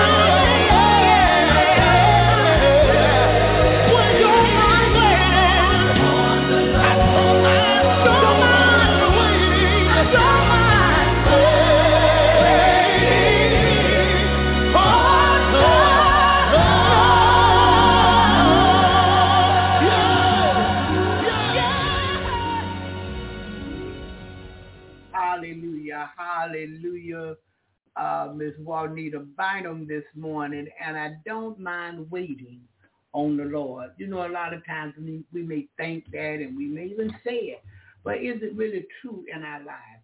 Do we not mind waiting on God? Are we patient in our waiting on him? Because he's coming to see about us. He's coming to see about what we're talking about. He's coming to answer that request that you have for him. But do you mind waiting on him? Because we are quick people. We want everything just that fast, just that fast, just that fast. Yeah. We don't really want to wait on him. But we must learn to wait on God. That's why and you know, sometimes it hurts your feelings because you done did what God said. You told them what God told you to tell them. And they don't, evidently they don't believe it. They don't focus on what he said. They don't meditate on they don't even remember what he said. They just keep going in themselves. Listen, every morning for a while now, I've been saying this. We got to have faith in God. We got to trust God. And we got to have patience to wait on him. And if we don't have that, we can't get what he has for us because we're trying to rush something. We aggravated, we frustrated, we trying to get what we trying to get, but he said, wait and be of good courage. And he shall, it's a promise, strengthen thine heart. Wait, I say, on the Lord. But it's the deal. We can't wait. It's getting on my nerves. I can't stand it. God said he was going to deliver your husband. He's still hanging out with the boys. Now, he's not hanging out with the boys that hang out with women because he's hanging out with married men, and they're not hanging out to deal with women. They're over there fixing on Joe's car from 1957. Neither one of them really know what they're doing. They're not professional mechanics. So it takes them some time to figure things out, and they're over there talking about each other. Man, you said you could put the radiator in. You put it in backwards. Well, I got it in, but, man, you got to turn it around, that kind of stuff. He enjoying himself with his friend, and he don't do it every day. You might do it on a Saturday afternoon. You don't have nothing planned. You home cleaning. Or you out at the flea market somewhere shopping. And he went on over there and hung out with Joe now. I'm sick of this every weekend. I'm sick of this. I'm sick of that. Go to the Lord in prayer. Believe God. Trust God. And have the patience to wait. He'll come in there one Saturday and say, yeah, Joe never wanted me to come over there. But I'm not going over there this Saturday. Then you say you want me to move that couch. You ready to move it? Let me know when you're ready to move the couch. I move the chair too. You say you want the chair moved. Everything you said, he ready now. But you had to wait. I just use that as an example. But you had to wait. But we don't want to wait for nothing. And we can get ugly when we get ready now. Oh, boy, look here. Y'all don't know about it. Yeah. Okay, Sister Jerry, I have a... Wait a minute. Hold on here, Jerry Crowd. I'm trying to see if I got this other testimony in here. I didn't think I had it in, but maybe I do. Okay. Give me a few minutes, Sister Jerry, and I'm coming right at you. Let me go to this one testimony right here. And then we're coming back. You'll have time. You'll have time. All right. So today is going to be a very different video. And I'm definitely nervous to do this video. But I feel like God is asking me to do this, and I'm just doing it out of obedience. So today I'm going to be sharing my full testimony of how I came to know Jesus. And just like my whole story, like the whole journey, how I know God is real. And yeah, so let's just get right into the story because honestly, guys, this is probably going to be a long video. I'm going to warn you now. But I know that this is going to help people who have gone through what I've gone through. And I know that there's a reason why God wants me to share this story with all of you guys. So I'm going to get straight into it. So to kind of understand my background and my story, I'm literally going to go to the beginning. So I grew up as Catholic, and so I went to Catholic school, I went to church, but really just with the school, like, you know, I did my sacraments because it was something that you just did, you know what I mean? And so growing up, like as a little kid, I did believe in God, right? Like I would pray to God at night. That was probably the only time I ever prayed, you know, before going to sleep. And I truly believed like I was talking to God, and I really did believe in God. I always had this belief in God, but one thing about me, like growing up, is like from a very, very young age, I always just believed that I wasn't smart or wasn't good enough. And so I never tried in school. I didn't like school. I never tried in school.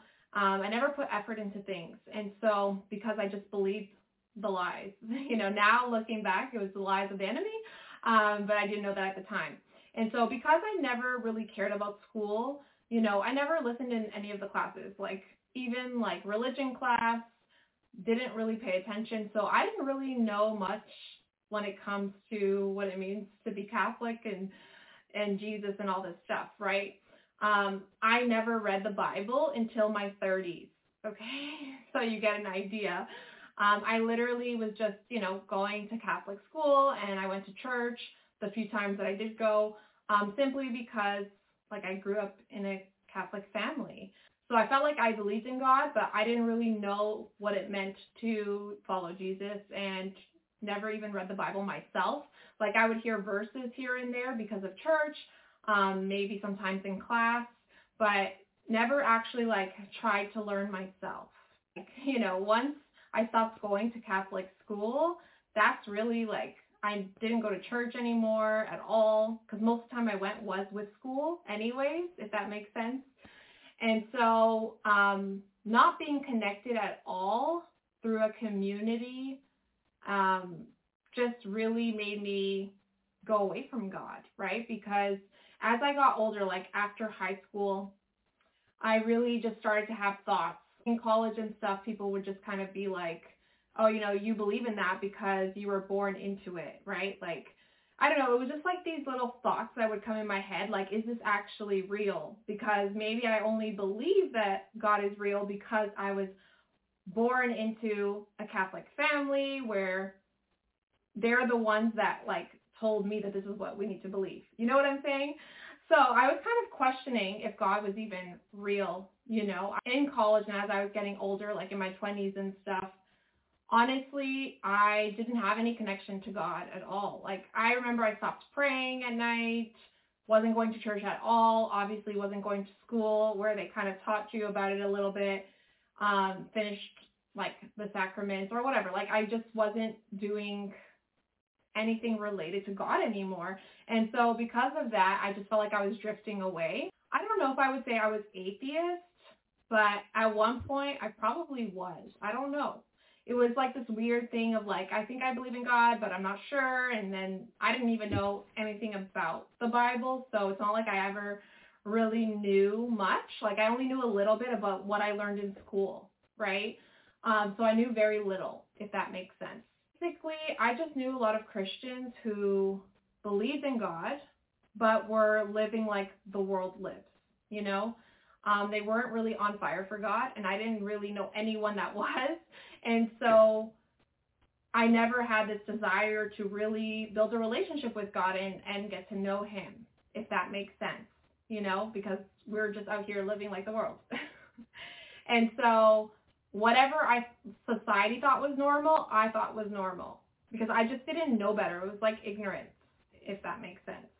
Because I went to an all-girl Catholic school for high school, and as soon as I got out, went to college, I was just like, I don't know, I had this really deep desire to be in a relationship, right? Like I was really badly wanting to be in a relationship. I remember like any kind of guys that gave me attention after like leaving the all-girl school, it was just like, I loved the attention, you know, kind of a thing. And I was just like so badly just wanting to be in a relationship. And so long story short, I got into a relationship, like my first boyfriend when I was 19. that's kind of when I feel like everything kind of went downhill. Basically, I was getting into this relationship, and because I was so used to like what society says is normal and everything, you know, sex before marriage, like I would hear that growing up, like, oh, you're not supposed to have sex before marriage. But yet every Christian that I knew was doing that. You know what I mean? Like they weren't actually saving themselves for marriage. And so I never had examples of people that actually did that. You know what I mean? Unless they were like older people, and then people of our generation would be like, oh, that's something that they did back in the day, you know? So in society, it's very, very normal to have sex before marriage. And so I was going into like relationships thinking that that's normal. You know, going into relationships, I never had that intention of, oh, I'm going to wait until marriage. It was kind of like already just known. Like I was just kind of following what society says is normal. And so for me, getting into a relationship, I remember thinking, well, like this is going to lead to sex, you know, this is obviously going to happen now that I'm getting involved with guys. And so for me, that's kind of where the addiction and the problem started. Okay, so my addiction was pornography. And so this all started as curiosity, just kind of like, okay, I know that this is what's going to happen now that I'm getting into relationships. And it's just like, I don't understand, like, you know, what does that even look like? So out of curiosity, I went to porn to kind of see, like, what is sex, you know? Like, what the heck is this thing? Like, what happens? Like, I don't want to be surprised and things of that nature. So it started with curiosity, slowly turned into an addiction, and I just didn't realize. But anyways, let's rewind a little bit there. But that's kind of how it started, right? And then, of course, that led to being sexually active in relationships, things of that nature. Obviously, I didn't tell people that I was watching porn, obviously, for, like, shame, like, one of those things that you do that people don't know about. Like, you don't go around just telling people that, you know what I mean? Like, my boyfriends, people that, you know, I had relationships with, they knew, but they didn't care, you know? And so it was just like a normal thing. And back then I used to think it was a normal thing, but it was like one of those things, especially like as a girl, I feel like it's like one of those things that everyone does, but we don't talk about, kind of a thing, if that makes sense. And maybe I'm like totally wrong here, but that's just how I felt at the time. Like I didn't felt like what I was doing was wrong, but at the same time, I was still ashamed. It's not like I'd be going around telling people. And I feel like that's the thing, like girls wouldn't do that, you know, because they are ashamed. I honestly just got used to watching porn, and it just became like a part of my life in a sense. And then, of course, being sexually active in relationships. So, you know, my struggle was with lust and an addiction to porn. So I didn't realize it was an addiction until later on in life, until my last relationship. And then, like, we were very open. We talked about everything, and which I wasn't used to. That was, like, my first relationship where I was really open with somebody. And so he was kind of, like, the one that kind of brought it to my attention. He's just like, I think this is probably excessive. And I was just like, oh, really? And then I started to realize, like, I tried to stop, you know. I tried to stop watching it. And I realized I actually couldn't stop. And that's when I knew that there was a problem and that I needed to fix this.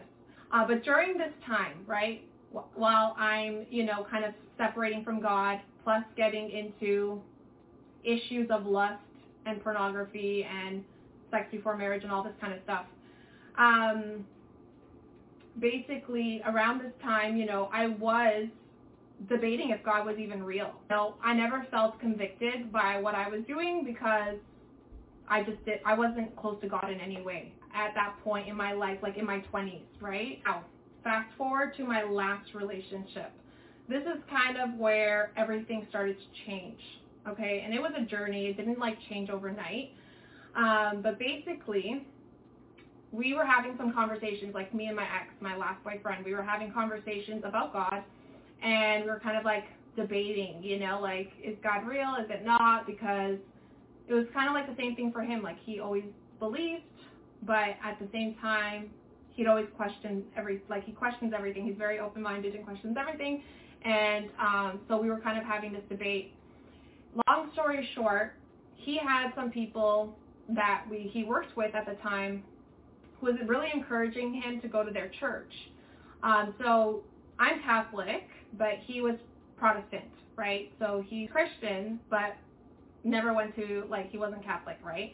And so anyways, these people were telling him to go to this church and were teaching him, like, all these different principles, like, because these were people that he looked up to that were successful, things of that nature, and he's just like, they were telling him about tithing and things of that nature, and he's just like, what's that all about? And so he started to learn about all these things, and he was just like, you know what, I'm going to go and all that. So at that time, we were long distance, right?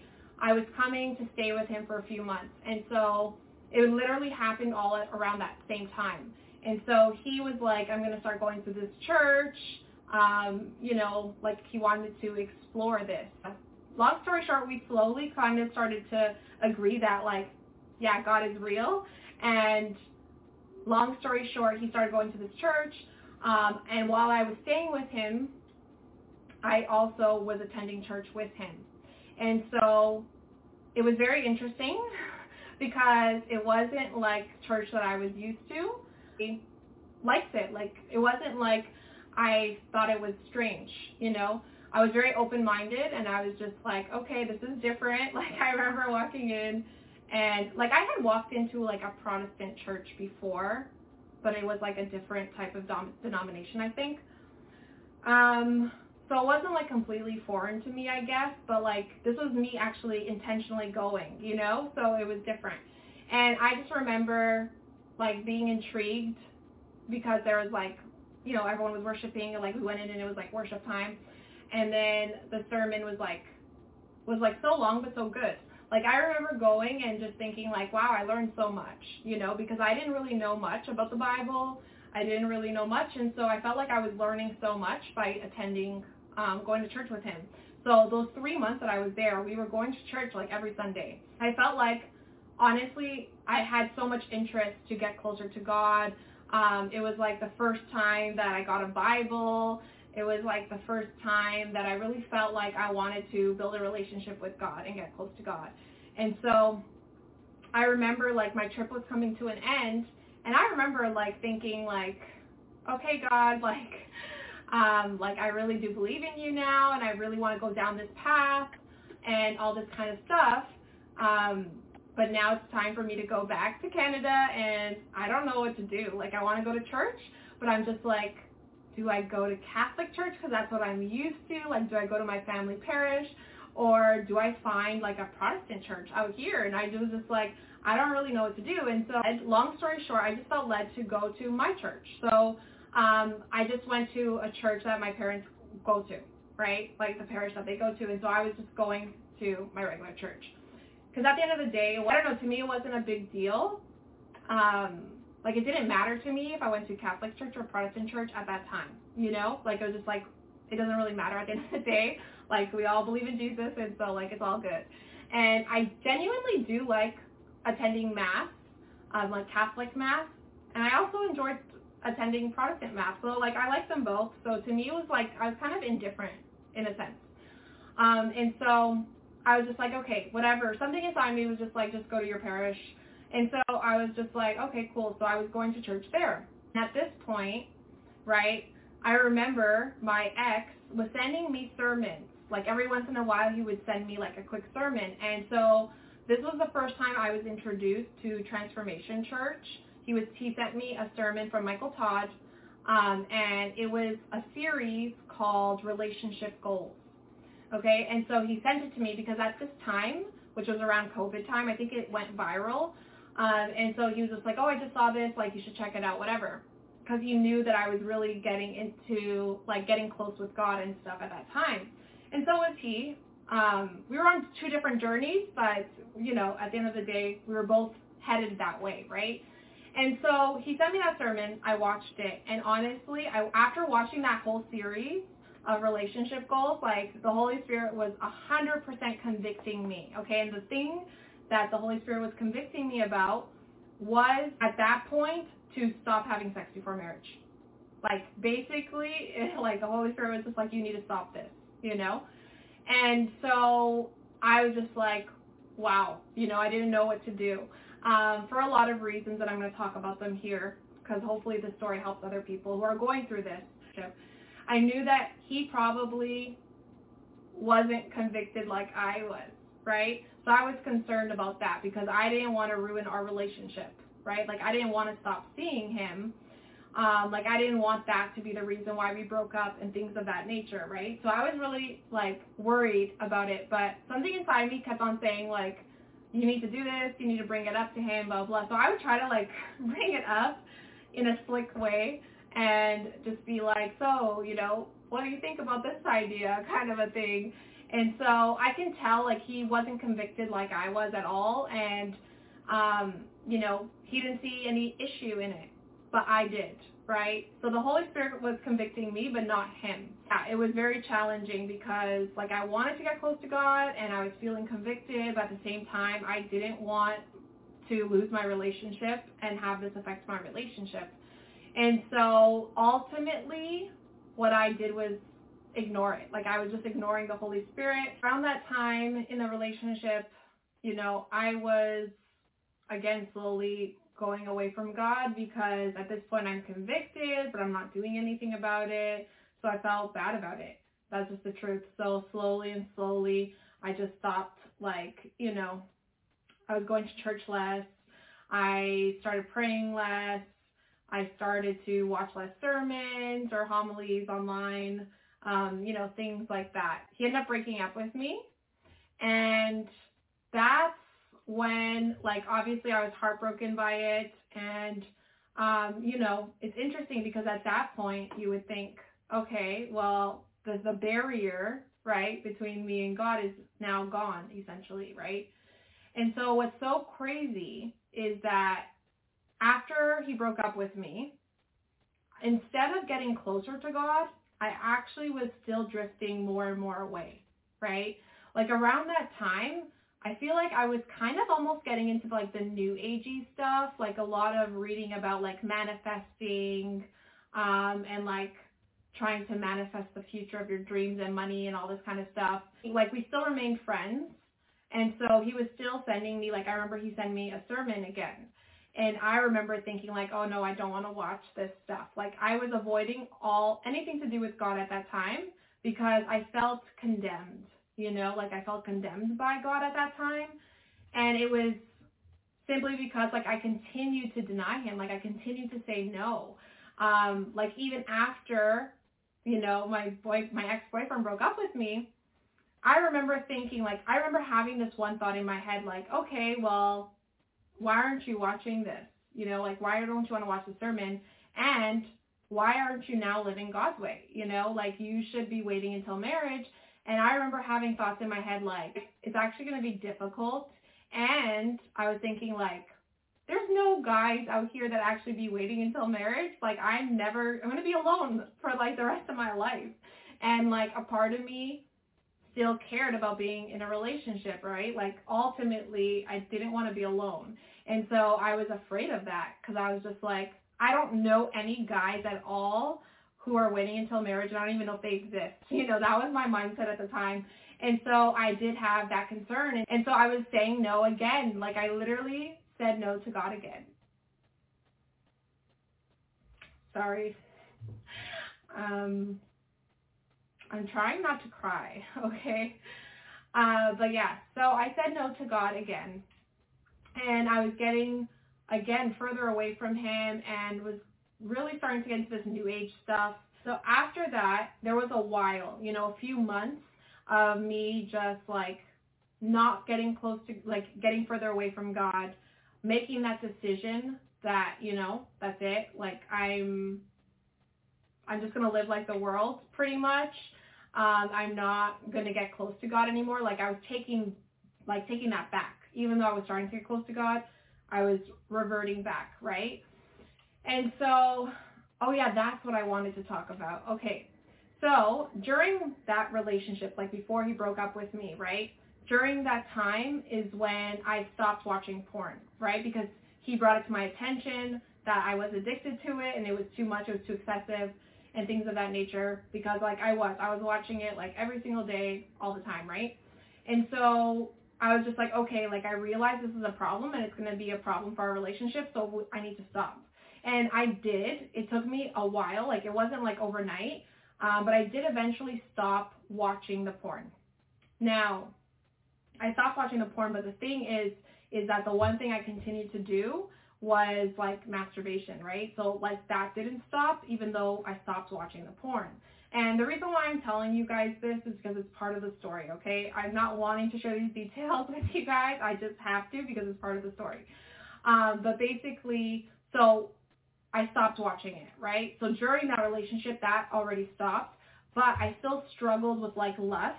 And I still, you know, at the end of the day, like porn has a lot of bad consequences. And it really messes up with your mind and your heart. One thing that I couldn't stop doing was the masturbation. Like I had a really hard time stopping that part, right? And so I remember when we broke up, like that continued. If anything, that just kind of accelerated because I was getting further away from God. And then I no longer was in a relationship, so I didn't have to like worry about other people. I don't know if that makes sense or not. So it just accelerated that part. And I remember like thinking like, this is too much. Like I need to stop doing this. Like I was convicted again. And so I was like, it's not enough to stop watching the porn, like actually physically watching it.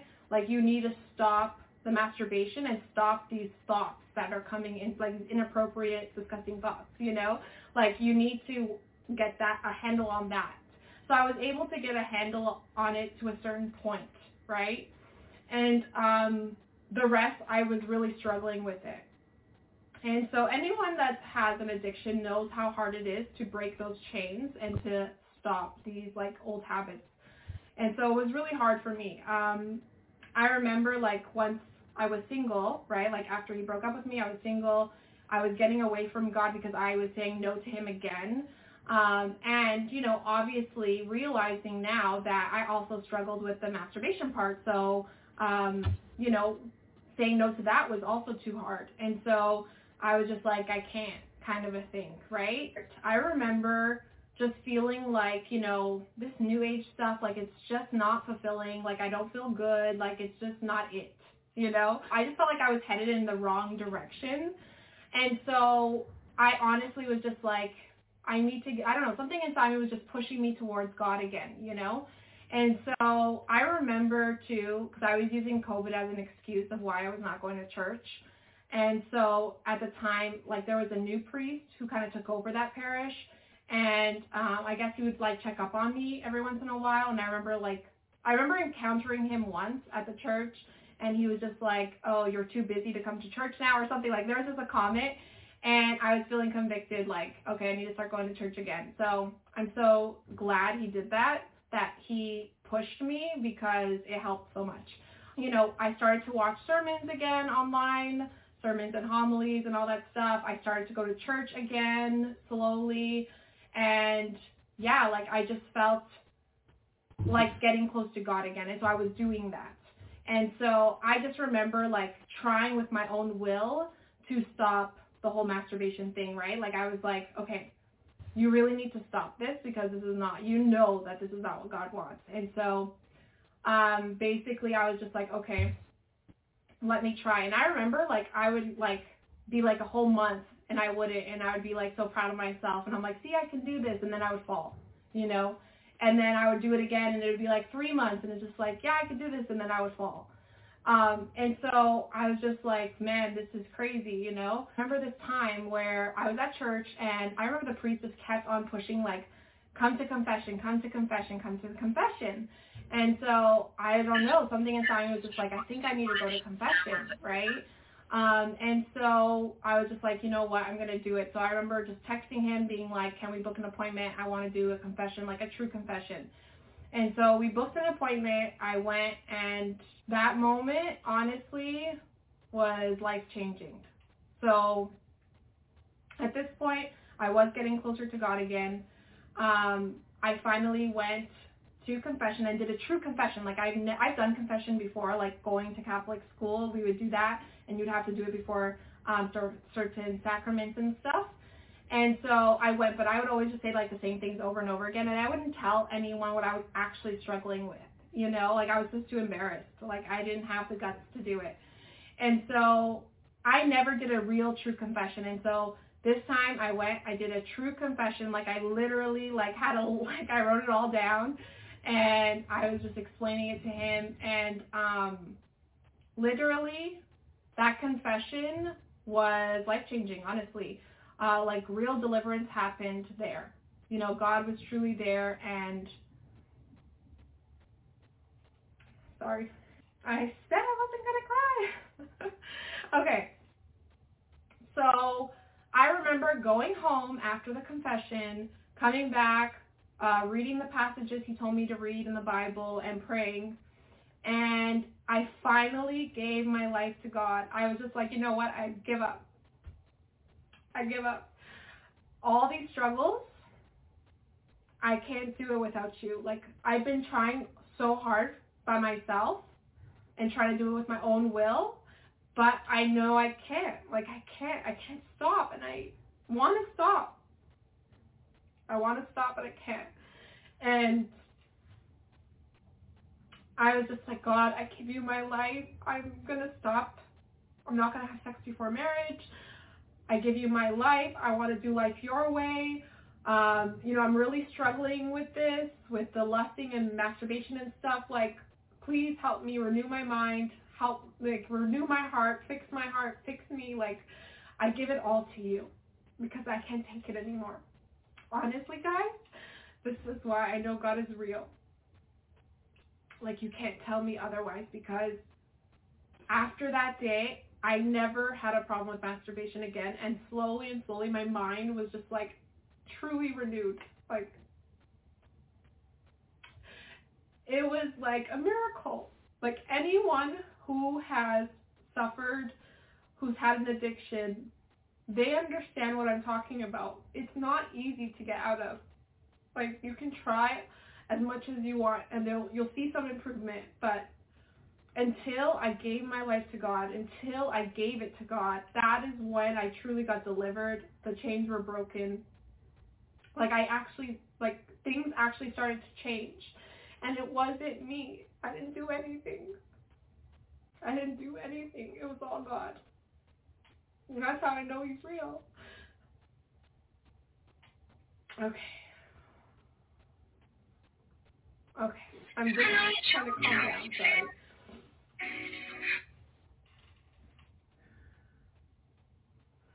So yeah, after that, after giving my life to God, everything changed. Like, He started to reveal His love for me. I started to realize so much. Like, I realized looking back that I was trying to fill this hole inside of me with people, you know, with like relationships and people, and I was trying to be loved by people, or I was trying to, you know, be successful and like go after money, and like I was going after all these things that I thought would make me happy. And I heard this from Michael Todd. This was the first place I heard it, because I do listen to Transformation Church and Michael Todd and stuff. And so the first time I heard him say, you know, we all have a God hole that can only be filled by God and nobody else, right? Like, our happiness cannot depend on other people, on things, on money, on your career, or whatever, your achievements, whatever it is that you think are going to make you happy, right? Like, it can only be filled by God, and I fully, like, experienced it, you know? Like, I've never felt so at peace and so happy in my whole life. And I thought that I needed to be married, that I needed to be in a relationship, that I needed money, that I needed to be successful, that I needed to be somebody.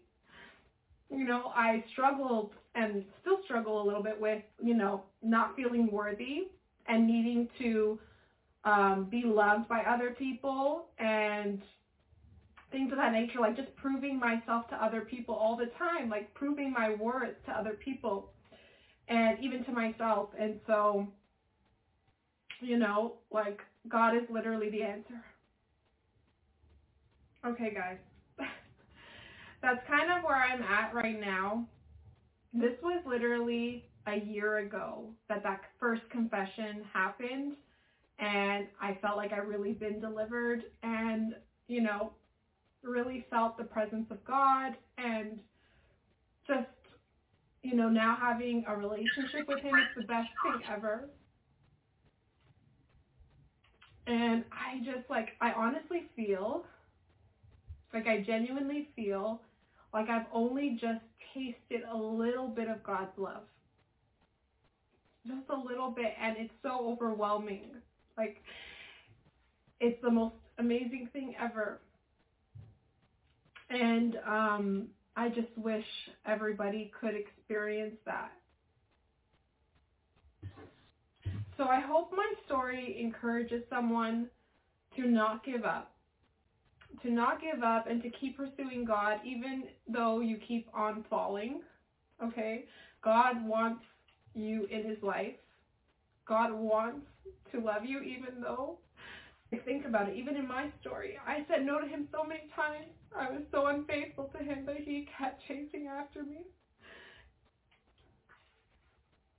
He kept chasing after me, and then he delivered me from my addictions, things I could never do on my own. It was by his power. There's nothing else. There's no other way to explain it. I literally tried for years, and I couldn't do it by myself. And that's what I realized. I cannot do anything by myself. I need God in my life. And I hope that this story shows you guys that you are not alone. God is always chasing after you no matter what, no matter how many no's. He's chasing after you because he wants a relationship with you. And true happiness and fulfillment and all of that comes from God. Nothing else but God and a relationship with God. So I just pray and I hope that every single person watching this can, hopefully take something away from this and just chase after him, seek after him. All you have to do is just seek after him, and then things will slowly start to happen, okay? And it's not going to always be an overnight thing. Yes, my addiction to the masturbation and stuff, it literally, after that confession and giving my life to God, he just delivered me. It was just an overnight thing, that part. But everything else was it took time. It was a journey, and everyone's story is different. So for some people, it's not going to be that fast. For other people, it might be a journey. It might take time. So just don't give up. Just keep seeking after God, and you will see the fruits of that.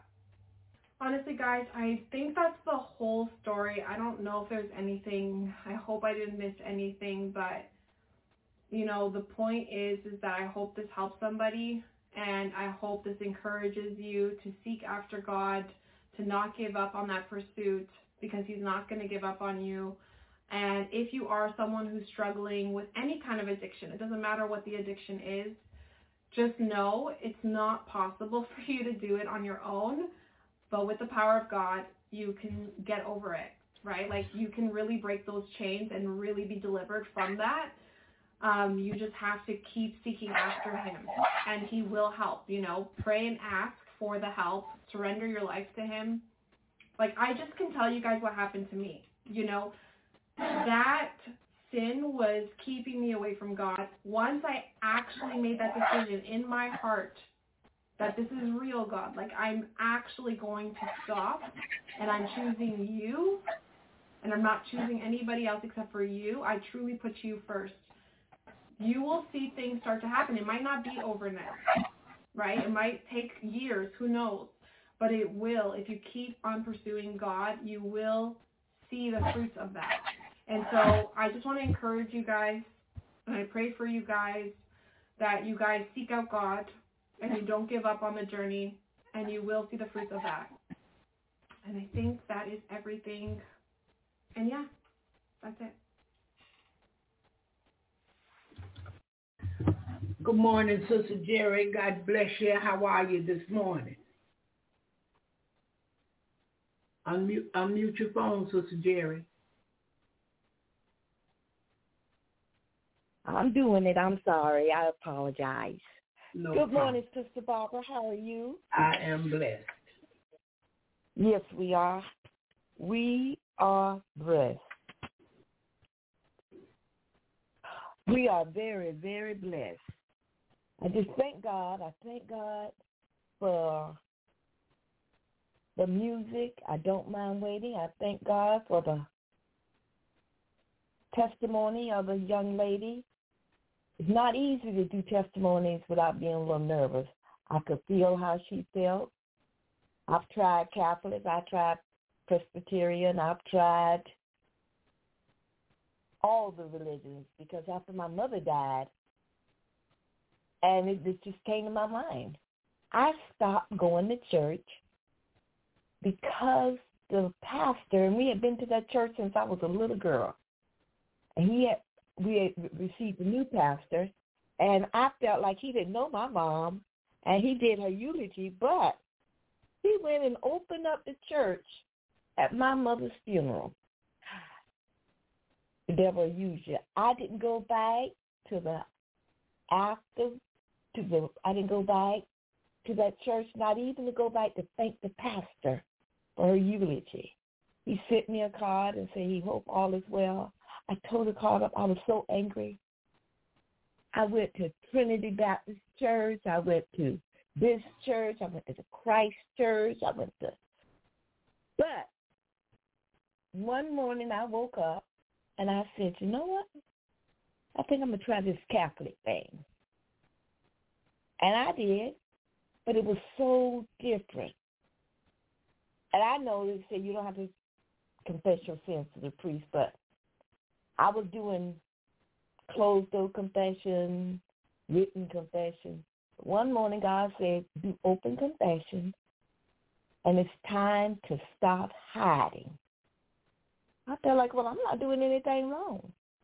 I'm just being me.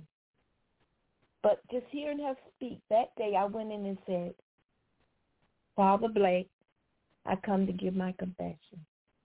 You say, when you do that confession, I confess to Almighty God and to you, my brothers and sisters, that I have sinned in my ways and in my thoughts, the things I've done and the things I refuse to do. And I ask the Blessed Mother and you, my Father, to forgive me. And the more I kept saying forgive me, the more I cried. It was like I was washing out my sin. But now, I still haven't been back to church in a while, but I still talk to God. Every afternoon, I have this window in my room, and it's like God is beaming his sun on my face, even when it's raining.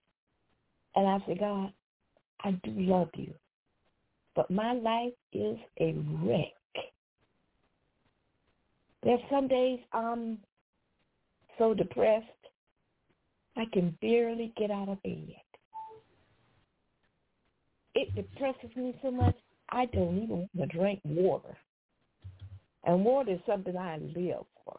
But yesterday, my stylist came and said, no,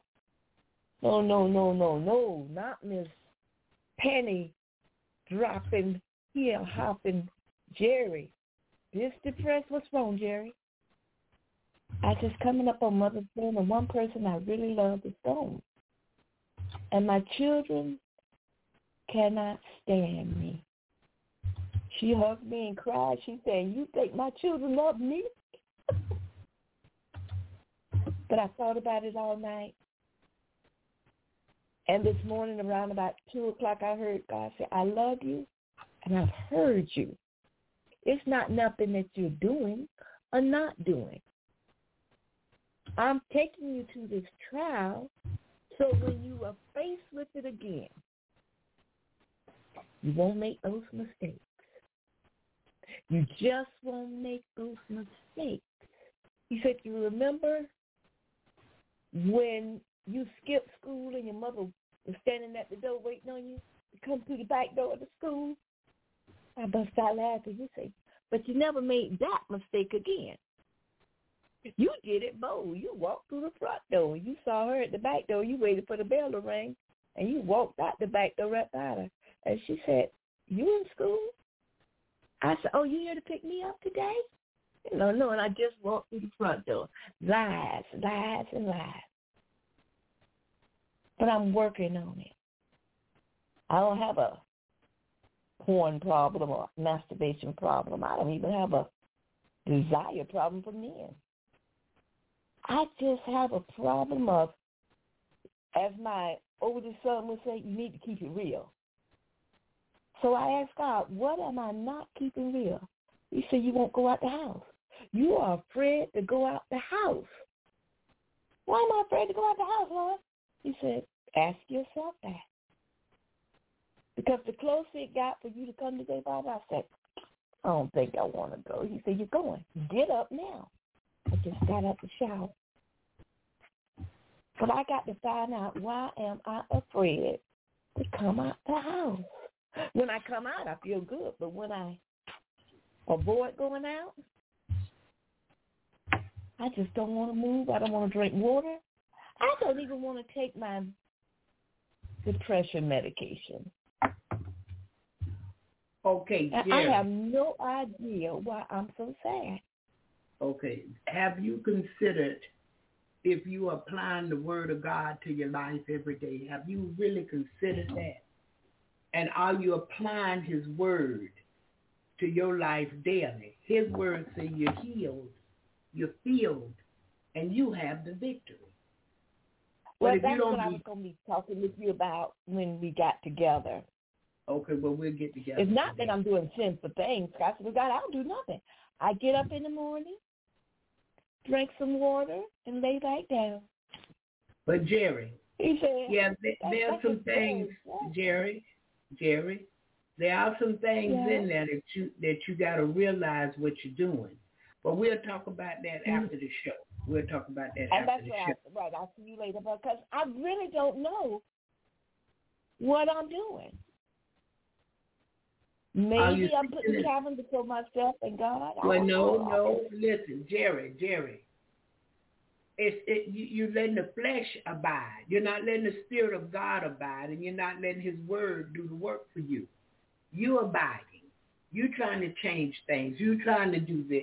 No, let God do it. If he don't do it, have the patience to wait on him until he does. Yeah. We'll talk after the show. I'm depressed. Yeah, we'll talk later. But I want to let you know, great show. Great show. I was listening very carefully. It's not what she was saying. Like she was saying, it's hard to I know the word. Oh, yeah, blah, blah, blah, blah. That's not it. I need to learn how to apply the word. There you go. Okay. Yeah, we'll talk after the show how to apply it. We'll talk. Yeah. Mm-hmm. And God is faithful. He's yet on your side in spite of whatever go on, whatever you think. And sometimes we thinking too much. We thinking too much on the wrong thing. See, like Dr. I know. That's it. And we'll talk. But I want to say thank you, Barbara, for her confession, because I understand what she was saying. Okay. All right. Love everybody. Hello, Brother Louis, and everybody else that's listening. Good morning. I'm not Anthony. I don't remember my own children's name. So that's pretty bad. It's okay. But I love everybody. And if I don't get to speak to anybody before Mother's Day, all the mothers out there, happy Mother's Day. All right. We're going to move on with this one right here, and then we're going to pray out this morning. Thank you.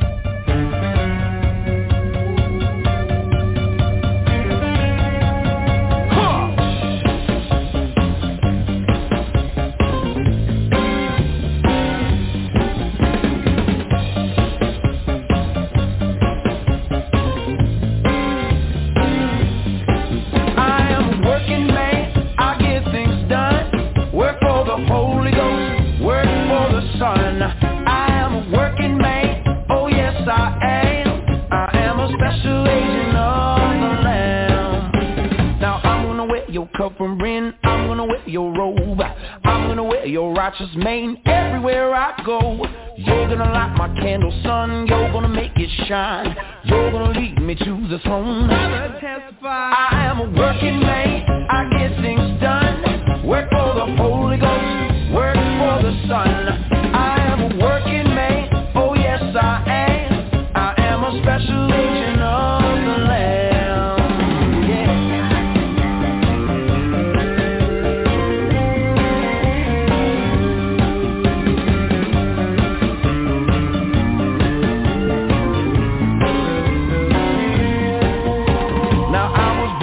City child, I was born in the north. I was born in the autumn time, Lord only knows what for. I was born when leaves turn red, born when things are dying. But I was born with a big old mouth. I am a working man, I get things done. Work for the Holy Ghost, work for the Son. I am a working man, oh yes I am. I am a special agent of the Lamb.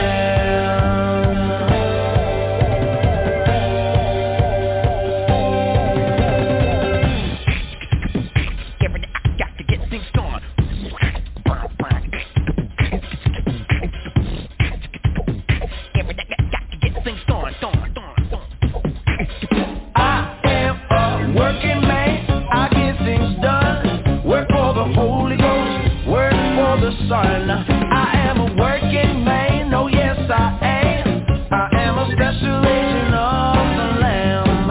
I am a working man, I get things done. Work for the Holy Ghost, work for the Son. I am a working man, oh yes I am. I am a special agent of the Lamb.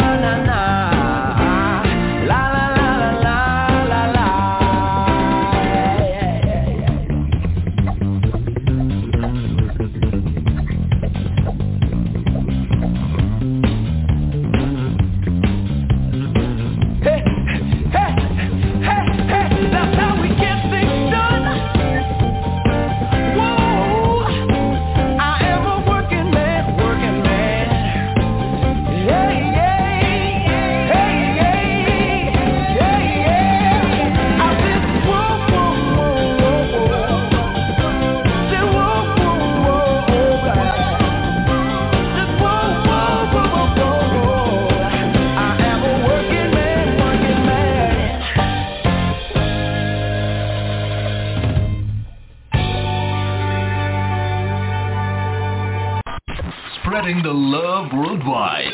www.jesusinthemorningradio.com. Hallelujah, hallelujah. Let's pray, and we pray the Lord bring us back tomorrow morning, 7 a.m. Eastern Standard Time, for another episode of Jesus in the Morning. Hallelujah. Thank you, Lord. Father God, in the name of Jesus, we thank you, Lord, for all that has been said and done. We come before you as we depart this morning, asking that you would fix our hearts and regulate our minds in you today.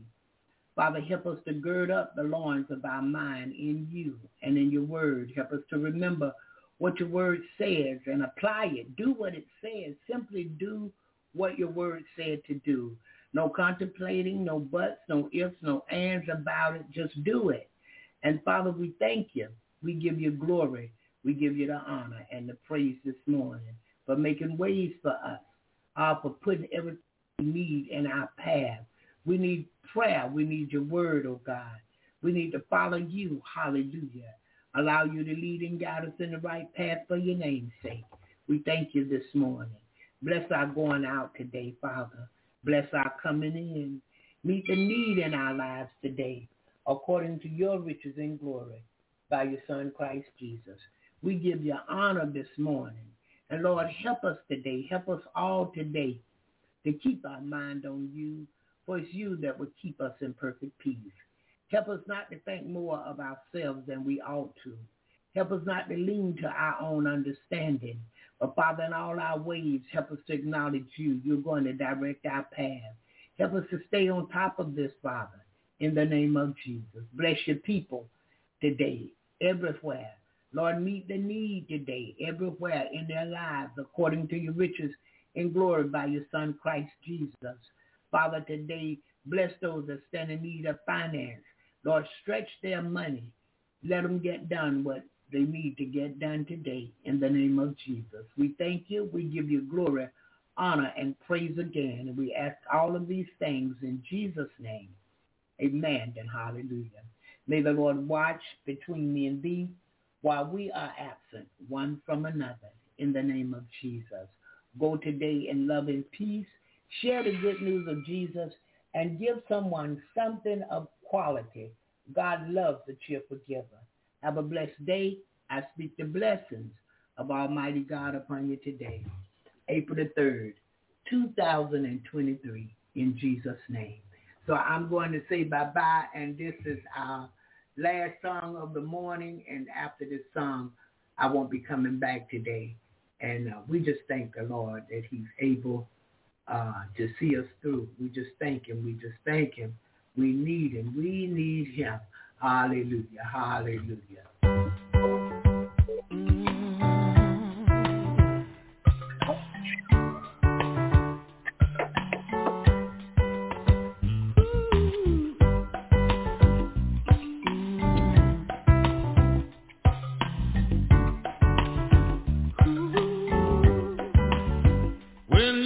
God, shine a light on me. Open up my eyes so I can see. When I look up in the darkest night, and I know everything is going to be alright. In deep confusion, in great despair, when I reach out for him, he is there. When I am lonely as I can be, and I know that God shines his light on me. Reach out for him, reach out for him. He'll be there, he'll be there. Within your trouble, within your trouble, you can share, you can share. If you live, if you live, life you love, life you love, you get the blessing, yeah, from above, from above. Heals the sick, and he heals the lame. Says you can do it too, in Jesus' name. I lift you up and he turns you around, and it puts your feet back on higher ground.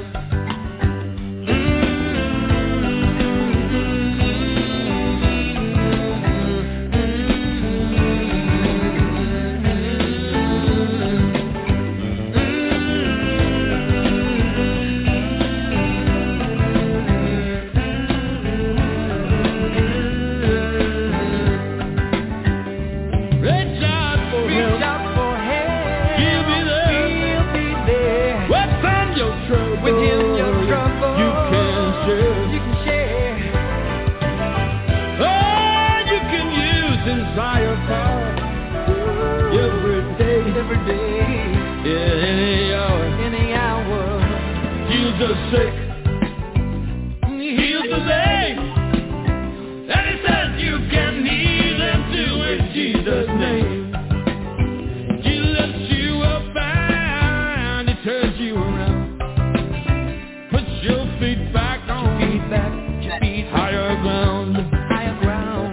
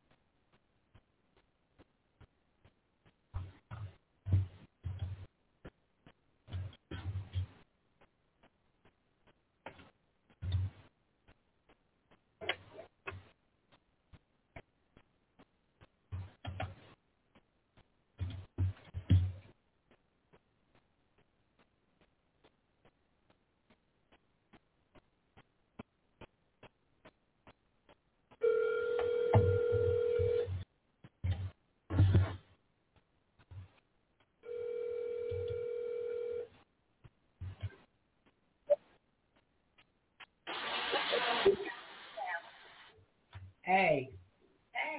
I'm coming on over there. What time you going to be ready? Because I'm waiting on Walmart to drop me some stuff off between 10 and... I'm starting to get ready now. Okay, all right. Well, I'll be on over there in a little while. I'm sorry I talked too much today. But... No, it wasn't too much. I just didn't want you to add a dirty laundry out there. I'm airing it out there. I wasn't going to say nothing bad about what I'm doing because I'm not really doing anything but just depression. Okay. Well, that's a bad thing because that's of the enemy, Jerry. That ain't God. That's the devil. I know it, Barbara. And I lay here and I say, God. Now I understand when y'all say God to be real. Okay. Help me get over this. And when I got out the bed, I felt a little different and better. I know this sounds crazy. No. Go ahead. And I felt the little God say, well, get up.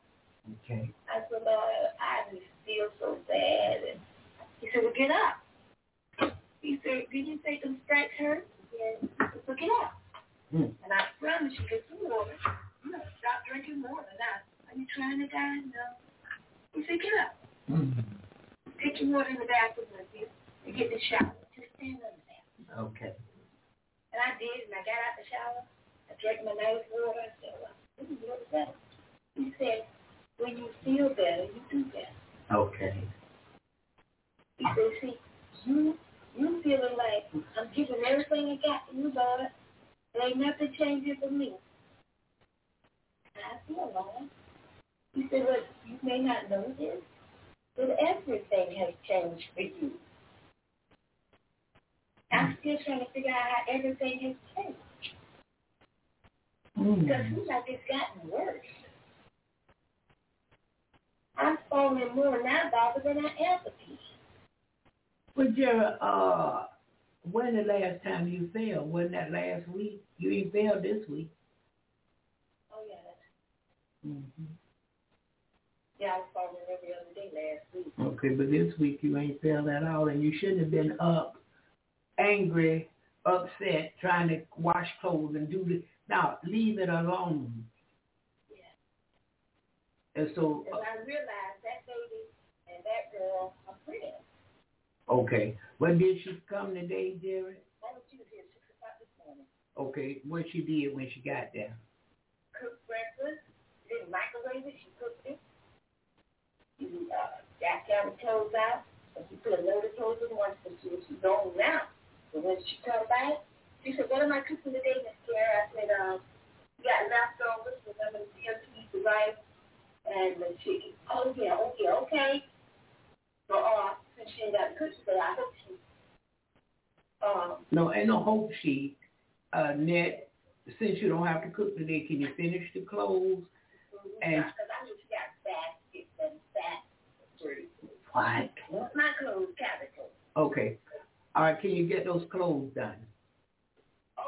When you and I get back here, she'll probably be here, and she's going to understand which clothes done.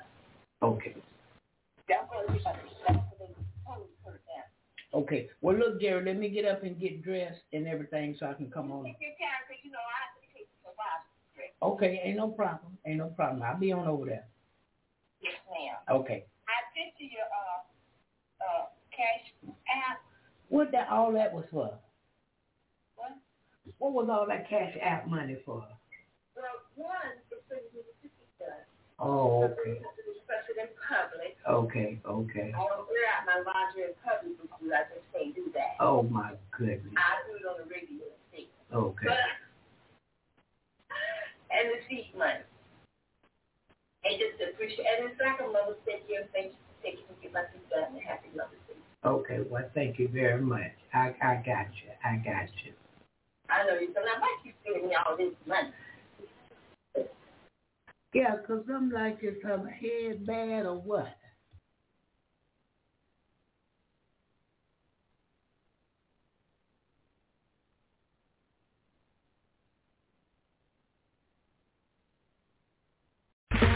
Okay, round 2. Name something that's not boring. A laundry? Ooh, a book club. Computer solitaire, huh? Ah, sorry, we were looking for Chumba Casino. That's right. ChumbaCasino.com has over 100 casino-style games. Join today and play for free for your chance to redeem some serious prizes. ChumbaCasino.com. No purchase necessary. Void where prohibited by law. 18+ terms and conditions apply. See website for details.